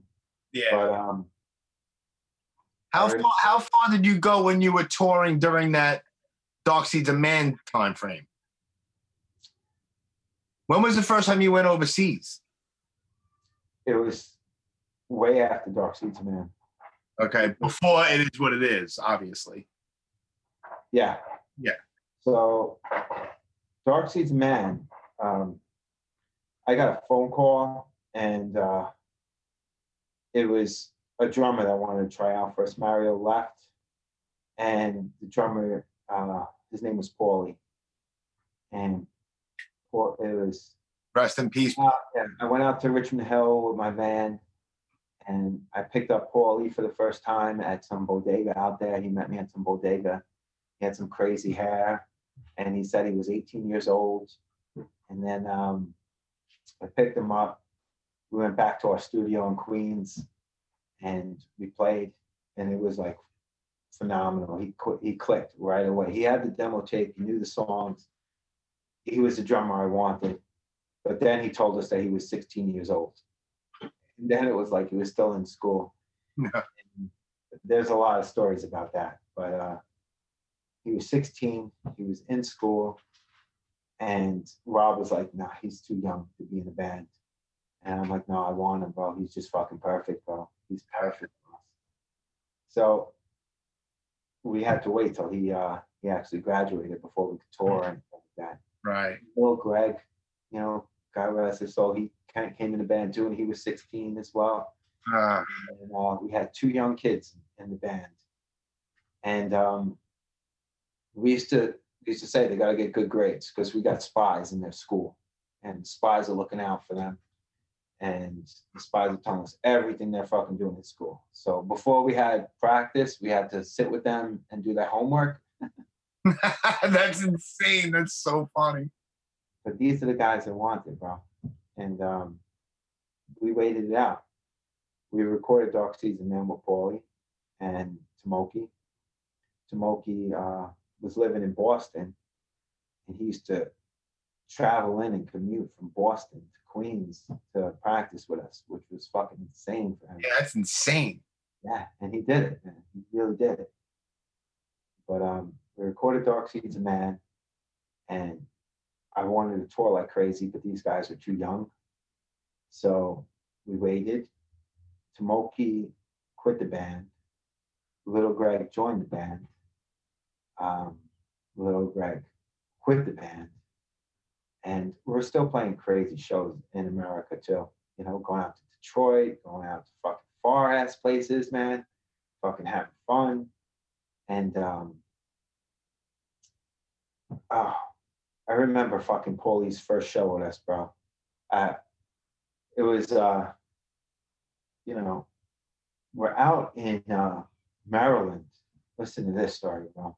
We're in Maryland, and it's Paul's first show where everybody gets hurt. He's a young kid. He knows hardcore and stuff, but he doesn't really know, like, our fucking street hardcore. And we're fucking so brutal and shit. And we go out to Baltimore, and it's the Fall Brawl, it's called. It's everybody gets hurt and breakdown out in Baltimore. Nice. So everybody gets hurt, fucking goes on. We finish our set. It's fucking brutal. We go outside, we're all fucking full of sweat. And all day long, there's these fucking panhandlers, fucking panhandling the crowd. This dude came up to me, he's like, yo, do you know anything about methadone? I'm like, I don't know anything about fucking methadone, motherfucker. Get out of here, man. Yeah. So we're out there, we're fucking full of sweat. We just fucking played. And there's these bums still panhandling the crowd. And this one dude is going like this to this lady, this poor girl. He's pointing his finger at her right in her breast. Like, nah, nah, nah, nah, nah, nah. I'm like, I fucking had enough of this motherfucker. Fuck this motherfucker. You can't do that to a woman around me. So I go over there in the parking lot. I'm like, yo, motherfucker, me and you right now, one-on-one. Fuck you.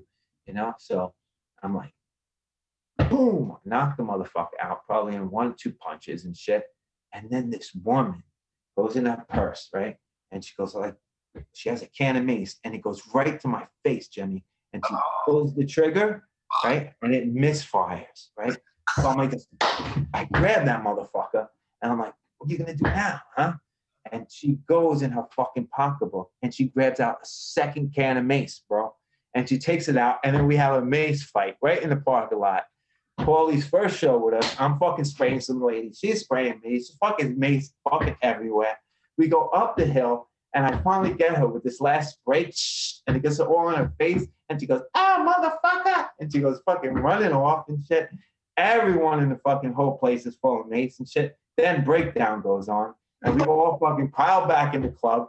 We're fucking macing everyone in the fucking whole club because the mace is just all over our fucking bodies, man. It was just fucking sickness. Have a mace fight in the parking lot with some crazy lady. Yeah. Forget about the fights we had, bro. Forget about it. I'm sure. That could be a whole other podcast, I'm sure. Yeah. But all the fights and everything like that, everyone says, you know, Chris Benetos, he's fucking crazy. He's always fighting. He's always doing this. I'm also, you know, I'm like the most humble man, and I have like a heart of gold, and I'm very, very protective of my family and everyone around me. And I want to elevate everyone. I don't fight people just to fucking, you know, fight people. I'll fight for the right reason. Right. And that we could get into, you know, later on, you know, the Castle Heights era and shit like that. But yeah. I'll tell you, you know, all about that. Yeah, so let's go into it, bro. let's go into it. That side, so there was a place called Castle Heights, and it was in Jackson Heights, and it was like a couple blocks away from DMS Schoolyard Park, and all the Manhattan shows were dead. So we would all play Castle Heights, man. And Castle Heights was like the third generation, like Coney Island High. I never even got into that place, but Coney Island High was another fucking awesome spot in the city. Yeah. Star ruled that spot. Madball ruled that spot. Sick of it all. Everyone out there. We had a great time. But those shows closed down. All the city shows closed down. And we had Castle Heights. And that was like the third generation, I call it. And we built a hardcore scene out there, man. And it was when I was older.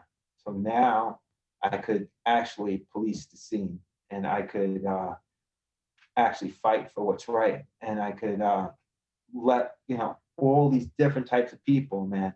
People wearing Jenko pants. I don't know if you know that brand. Of course. Yeah. Who cares what you wear or what you look like, It's about hardcore. It's about family. It's about, being together, Who cares, if you want to be an emo or if you want to be straight edge or if you want, we're all out there together and shit. And if there was someone, out there headhunting people just to be a dickhead, I would take that motherfucker outside and right around the corner and beat him up one-on-one. I really, really felt a lot for that scene. And I put on a lot of hardcore shows there. And that was like the jump off point for us touring after that. And the jump off point was like Kevin Q from 5 Minute Major. Yeah. That has a heart of gold. I don't know if you know him. I don't know him personally. I know the band.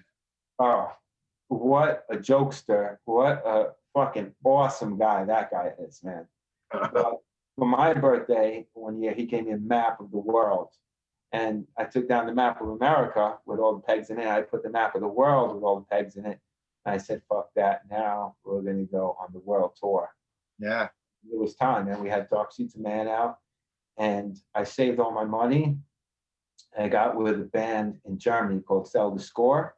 Okay. And Sell the Score was phenomenal, phenomenal out there in Germany. They were a very, very hard band. And they were very, very heartfelt. And we got together with them.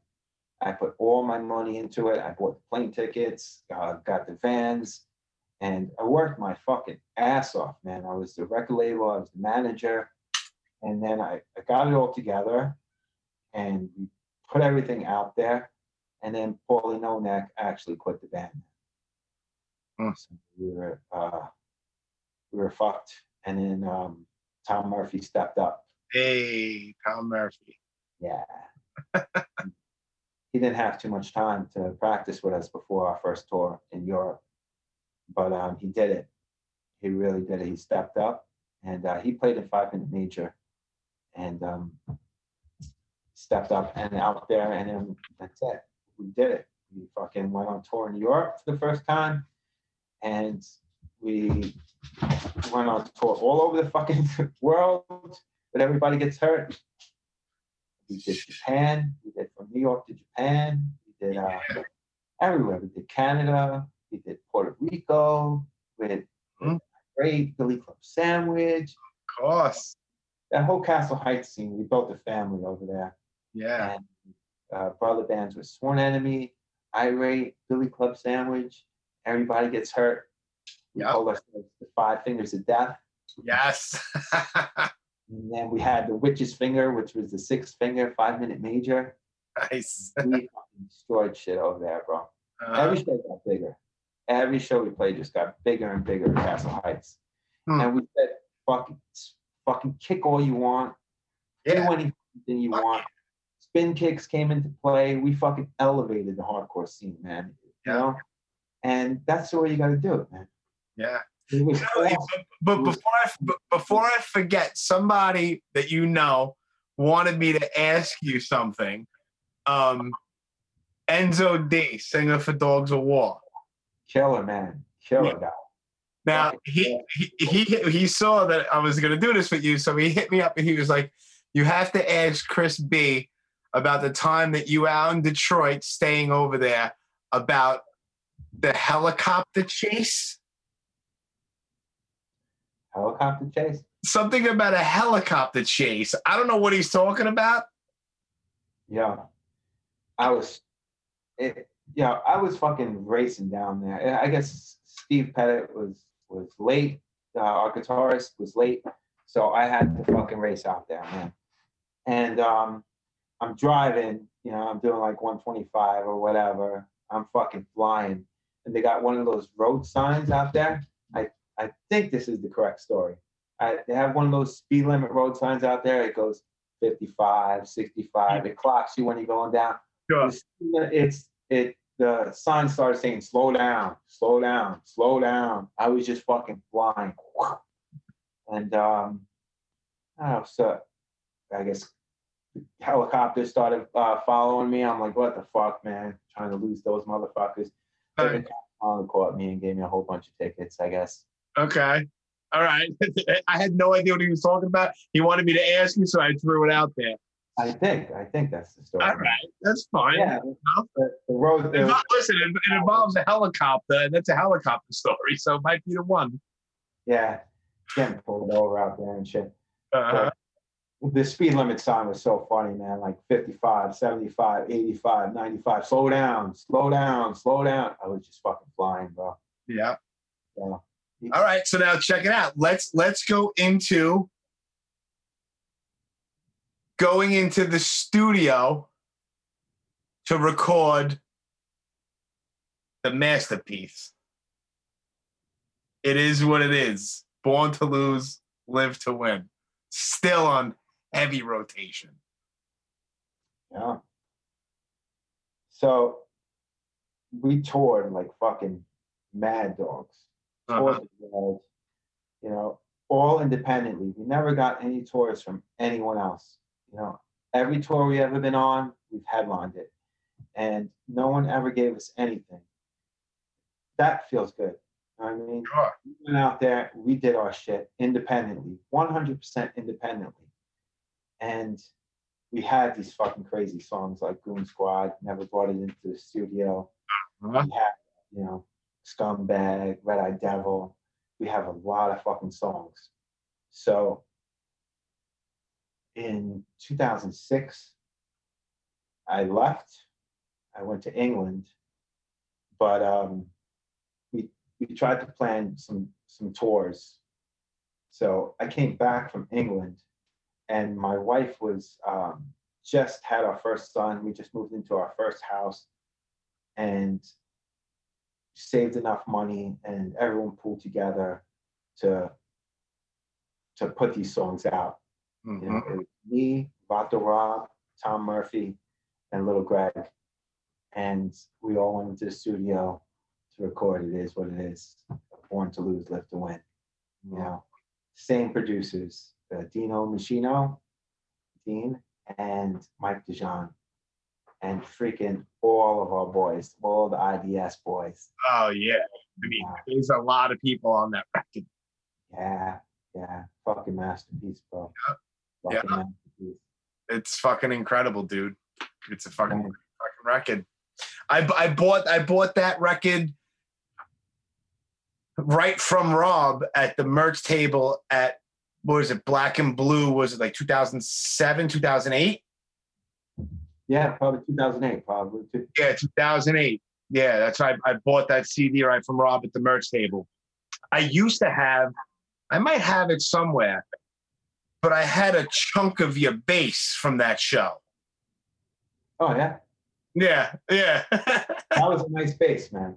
That was. Yeah, you had to break that bass that day. Oh, yeah. That was fucking custom-made bass for me. G&L, it was... the guy who made the Music Man and the guy who made Fender came together. They make this bass called the G&L. This is actually the G&L bass. Nice. So G&L is very, very expensive. That one was made custom for me, and I was on someone's shoulders in the pit. I think it was Terry's shoulders, maybe. Yeah, I think it was Mark. It was somebody's shoulders, but then the bass hit the floor. Yeah. Like, oh, that was it, man. I just started smashing that thing. yeah. I get so overwhelmed with my passion for hardcore music. Sometimes I just flip out. It just drives me to another level. I always want to take it to another level, Yeah. You know how many basses I smashed, Oh, God only knows. Yeah, I've seen you snap out on several occasions. Like, yo, like we can fast forward just like a little bit just to touch on it because we're talking about you losing your mind. But it was at Little Greg Fest, and I was on the stage, and I don't remember what band was on. I don't remember, but you weren't there yet, and all I saw, I look over. And that place was at the Morgan, and it had brick walls. There was nothing really to grab onto. But I see you run in, and you were like literally climbing the brick wall. Like, I'm like, how do you do that? Like, you would like climb the brick wall and was just bouncing like crazy. Like, it wasn't even normal. But I was like, oh shit, Chris B is here. Everybody clear the fuck out. And I was like, yo, you were climbing the bricks. There was nothing to grab onto, but you were still climbing the bricks, bro. I don't know. I had that burned into my head. Yeah, you got to push it to the next level, man. Yeah. I do the same old shit all the time. And yeah, climbing the walls. That show was very, very, very heartfelt, man, for Little Greg. We're a beautiful, beautiful guy. Yeah. And it was a beautiful show. And it was very hard saying goodbye to that guy. Rest in peace. Yeah. Very, very hard saying goodbye to him. Yeah. Yeah, it's like, A lot of passion in that show, bro. Yeah. And like I didn't know Greg for a long time. I knew him for a couple of years. And when I started going and I was, hanging out with him, and I was hanging out with Rob, and I would go to the studio in Whitestone, and I watched them and, form all that Red Eye Devil stuff. And, I wound up hanging out with Greg several times. At the time I was still drinking. I haven't drank in over 6 years, but I was kind of out there. But, me and Greg, we would, sit at the bar and we would bullshit. And we would talk on the phone a lot. So I felt like we knew each other for like a really long time. Like me and Greg clicked for a while there. And, I think it was Martin BCS. It was like beginnings of Facebook. And I saw that he posted something, and I was like, you gotta be fucking kidding me. And I went to the hospital, and I was there at the hospital when he was there. And it was messed up because it was less than a year after my mother had passed. So it was just like a 1-2 shot, and it was a bad time. And once that show was like, I was like, how can I help in any way? And like I created like I didn't do it. I'm not that, but like the banner and the shirt design and stuff like that. I was like, anything that I could do to help, like just ask. I'm right here. You know what I mean? Because Greg was a really good dude. That was awesome. And it was really it was just a bad time. It was terrible. Man. That hospital hurt. I was there every fucking day, man. Yeah. And, he was on a life support system. Yeah. He was the sweetest guy you ever met before in your life. The guy was golden. He would do anything for anyone at any time. And, you had children, and it hurt, man. Yeah. It hurt a lot. Yeah. A lot. And I was, I was there, Rob was there, Tom Murphy was there, and his father was there for his last breaths. And it hurt saying goodbye. Yeah. It hurt saying goodbye, but I know I'll see him again. I know I'll see Little Greg again. I know I'll see Paulie Nonek again, John Bowles. Sure. A lot of us, go to the other side. They always say the brightest candles burn out first. There you go. Yeah. Sorry about your mom. So sorry, bro. Yeah, it was thank you. But it was a while ago. It's almost insane that it's almost 10 years now for my mother. It's baffling how time goes. But just that whole time frame it was just even like my personal life. There was like a 2-year period that was just a lot of bad things were going on, upsetting things, just things coming out of nowhere. It was just a very, very dark time. I don't know, for me personally, and obviously a lot of other people, but in my situation, it was just a bad time. But, listen, I don't dwell on it. Of course, I think back and I listen to EGH and I hear Greg and I have pictures with him and there's this and there's that. And so, I look back on it and, I don't really get upset anymore. It's terrible and it's unfortunate. And that's just a fact. But I just, I try to move on as much as you can, dude. You know what I mean? With all due respect, Yeah. It sucks. It never gets any better. It just sucks. There's nothing else to say. It just sucks, But, we got to hold their values in our heart. We got to hold what they believe in, and we got to carry that forward with us. And, there's a lot of passion there, and we got to give that passion back. Yeah. We can't dwell on it as a bad thing that happened. You got to use their beautiful life and, you got to walk their beautiful path, and you got to push that on to the next person, tell their stories and, enlighten other people. Yeah, 100%, man. 100%.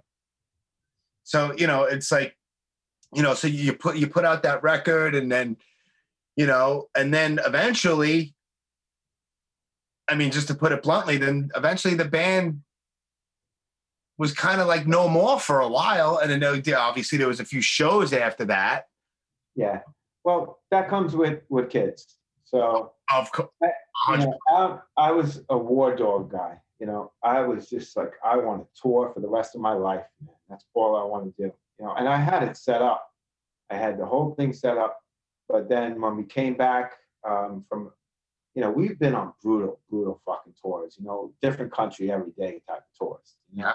But when we came back, Rob has kids and little Greg had kids. And they said to me, they could only tour 2 weeks a year. Right. And it's true. When you have kids, it's like I'm making $1 and I'm spending $3. That's a lyric. It's a lyric. It's everybody gets hurt lyric. Yeah. And it's true, man. Now that I have kids as well, I know what it is. I know that you got to be there for your family, and it's financially and economically, it's absolutely impossible to really, really do what we wanted to do out there on the road and still maintain a beautiful life for our families. Sure. That's what happened when everybody gets hurt, And the best thing about it is we're still freaking all best friends. Right. And we gained so much, friendship through all those years on the road and together. And, our kids, they grew up together, they went into the bathtubs together, you know what I mean? Awesome. And did birthdays together and stuff like that. And if anyone needed us to come out for a benefit show or something like that, the Wolf Pack is right there, bro. Yeah. There playing the benefit shows. We'll get right down into the thick of things too. So never count this out. But right now we have families that we need to support. We need to be there. Of course, your family should always be your priority, dude. Absolutely. Yeah. 100%. Goes without saying. This is what I always say, Jim. I lived my dreams, bro. I lived my dreams to the fullest, man. If my dreams were here, I hit that, man. I hit fucking top of my dreams. But now it's time for me to help my kids live their dreams. Right. It's time for me to help my kids live their dreams and make their dreams come true. That's the important thing for me, bro. And that's what we're doing. That's what we're doing. Yeah, man. Yep.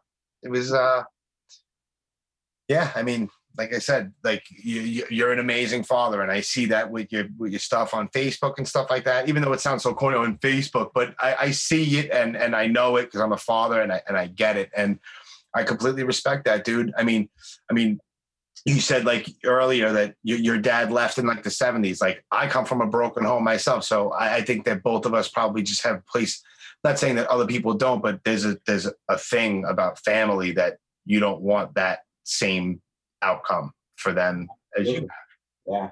I always said, after my father left, I always said I was never, ever going to leave my kids. Right. Oh, no way. Right. I've been there. We went through childhood together. I have a boy that's 12 years old, and my daughter is 11 years old. Yep, my daughter's 11 too. Yeah. We're up to the second stage now. You know what I mean? And I've been there every step of the way. So it's great. It's great. It's awesome, dude. But the umbilical cord, everything. It's great. I did too. It was a little weird, but I had to do it. Oh man, no, I gave him. It was great for me. Cut it and took the little baby and I gave him their first bath, and it's phenomenal. I mean, you think you know love. You love your mom, you love your dad. You don't know love until you have a child. Yeah. And that love is just incredible. Incredible. Yeah. Purest form is the choice. 100%. 100%. And it's, and like just to go, I mean, we touched on little Greg and that, and then it was kind of like, it's funny how the universe works, because it was 3 years to the day of his passing that you guys played the Black and Blue Bowl. And I believe that was the last show that EGH played, right? No, I think my last show was the Tsunami Fest in. Okay, gotcha. The guys out there were awesome. They put us on that fest. I think that was our last show. Yeah, but it's not going to be our last show. I'm sure we're going to play it. Well, for the time, until then, until whatever comes, that was the last one. Back to that show, man. For little Greg, the 6 minutes. Oh, the Terra Ave stuff. Oh man, that was phenomenal, man. I think I have just thinking.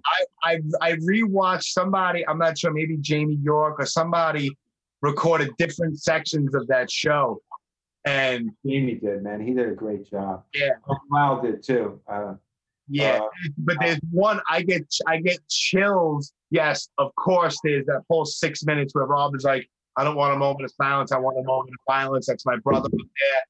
Like that was like they had the whole, like the slideshow of little Greg and stuff behind you guys, which was like, I was standing in that crowd and I just stopped there and I'm just staring. I got choked up watching it. And then, but like right in the beginning, I get chills because Rob just comes out just in Rob fashion. He's just like, if you don't want to get, what does he say? If you don't want to get kicked in the face or smacked with a bass, take your ass to the back. And he screams, everybody gets hurt. Like I watched it like 3 days ago. Motto, man. That's always been the motto for our band. And I got chills up so I watched and I'm just like, oh my God, man. So good. So fucking good, man. Yo, just give me 6 minutes of your time. 6 minutes. That's all I ask. And he's screaming, "Wake the dead!" And I was just like, "Yo, it's an emotional, bro. While you watch it, I get chills, man."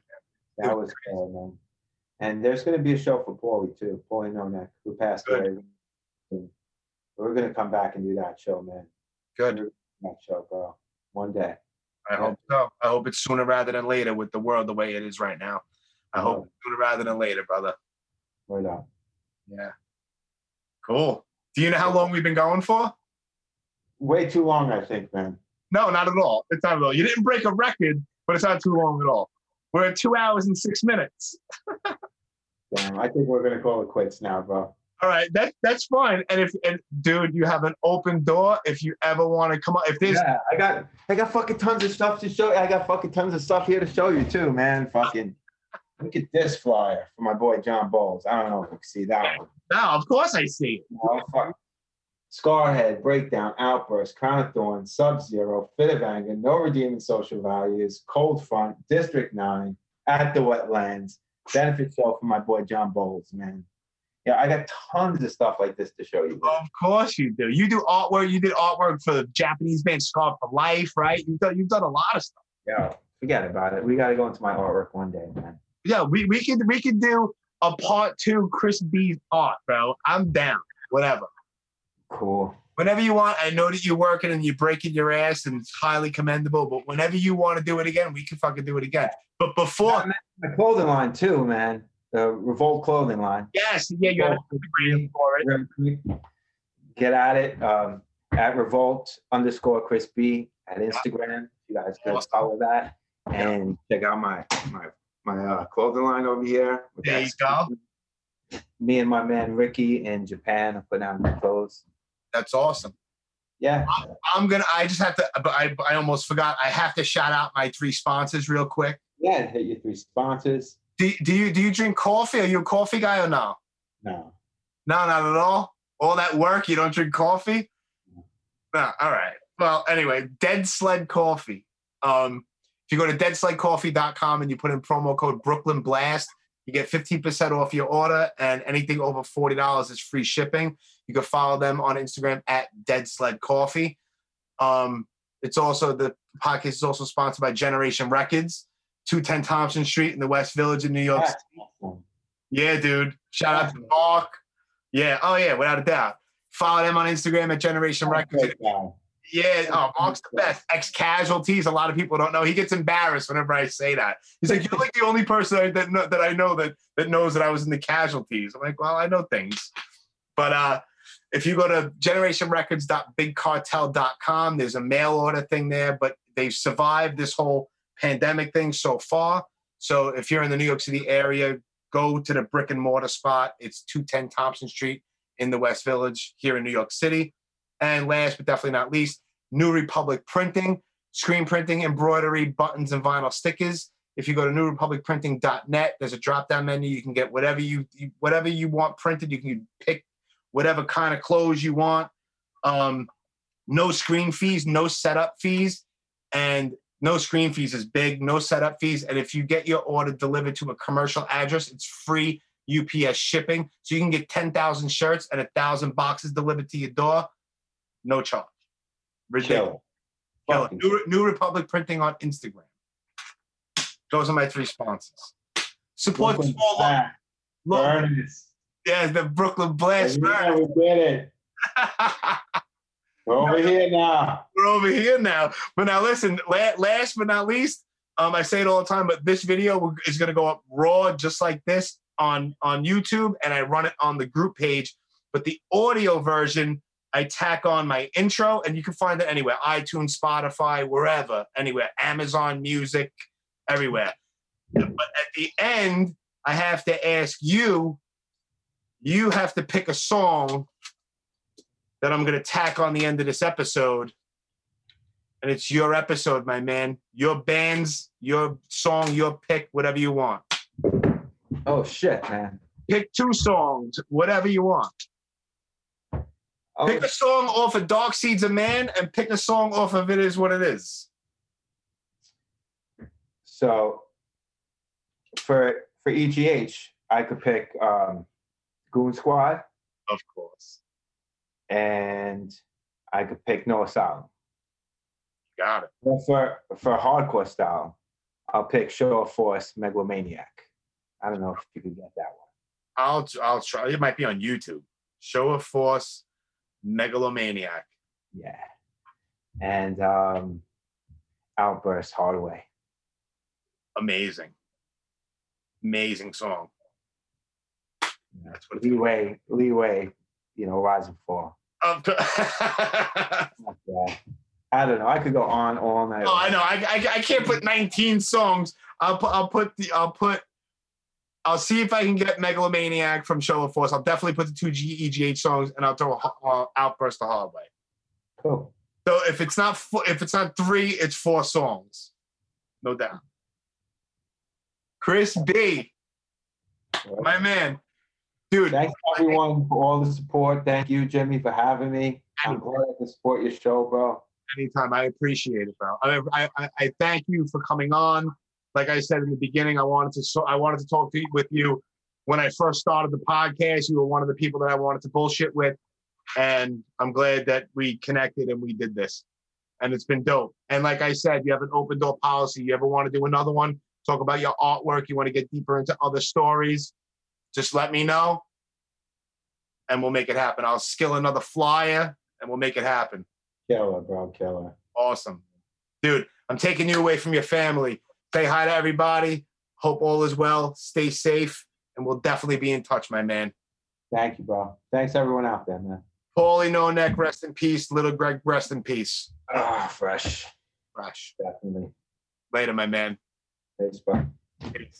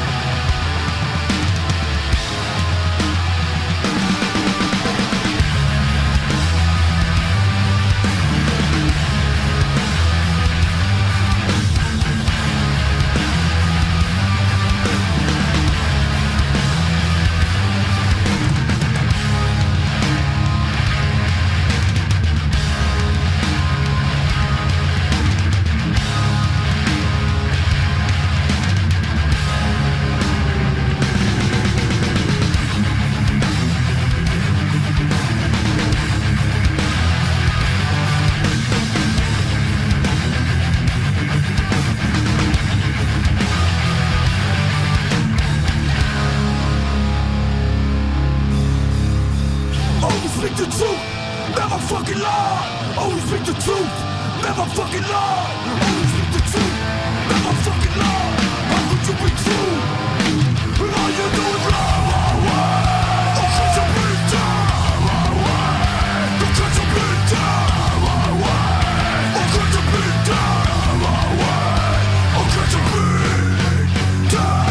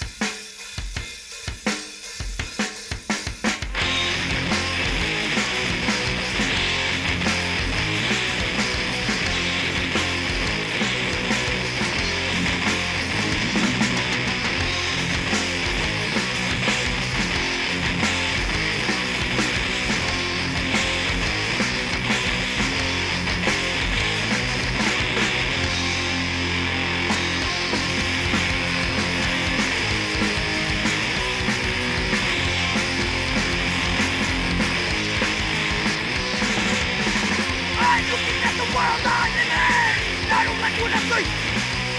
What's in my ass when something is so foreign? It ain't bad as me. Me, you, and that, it's all right. I took the instant. Getting out back while you get ahead. Now it's my turn to win. That's all that I can say. Can't think no more. Cause the victim for far too long. Never even a song. Gotta fight the hard way. There's no easy way out. Nothing comes easy in this world. That's what life is about. I didn't satisfy once you were fed.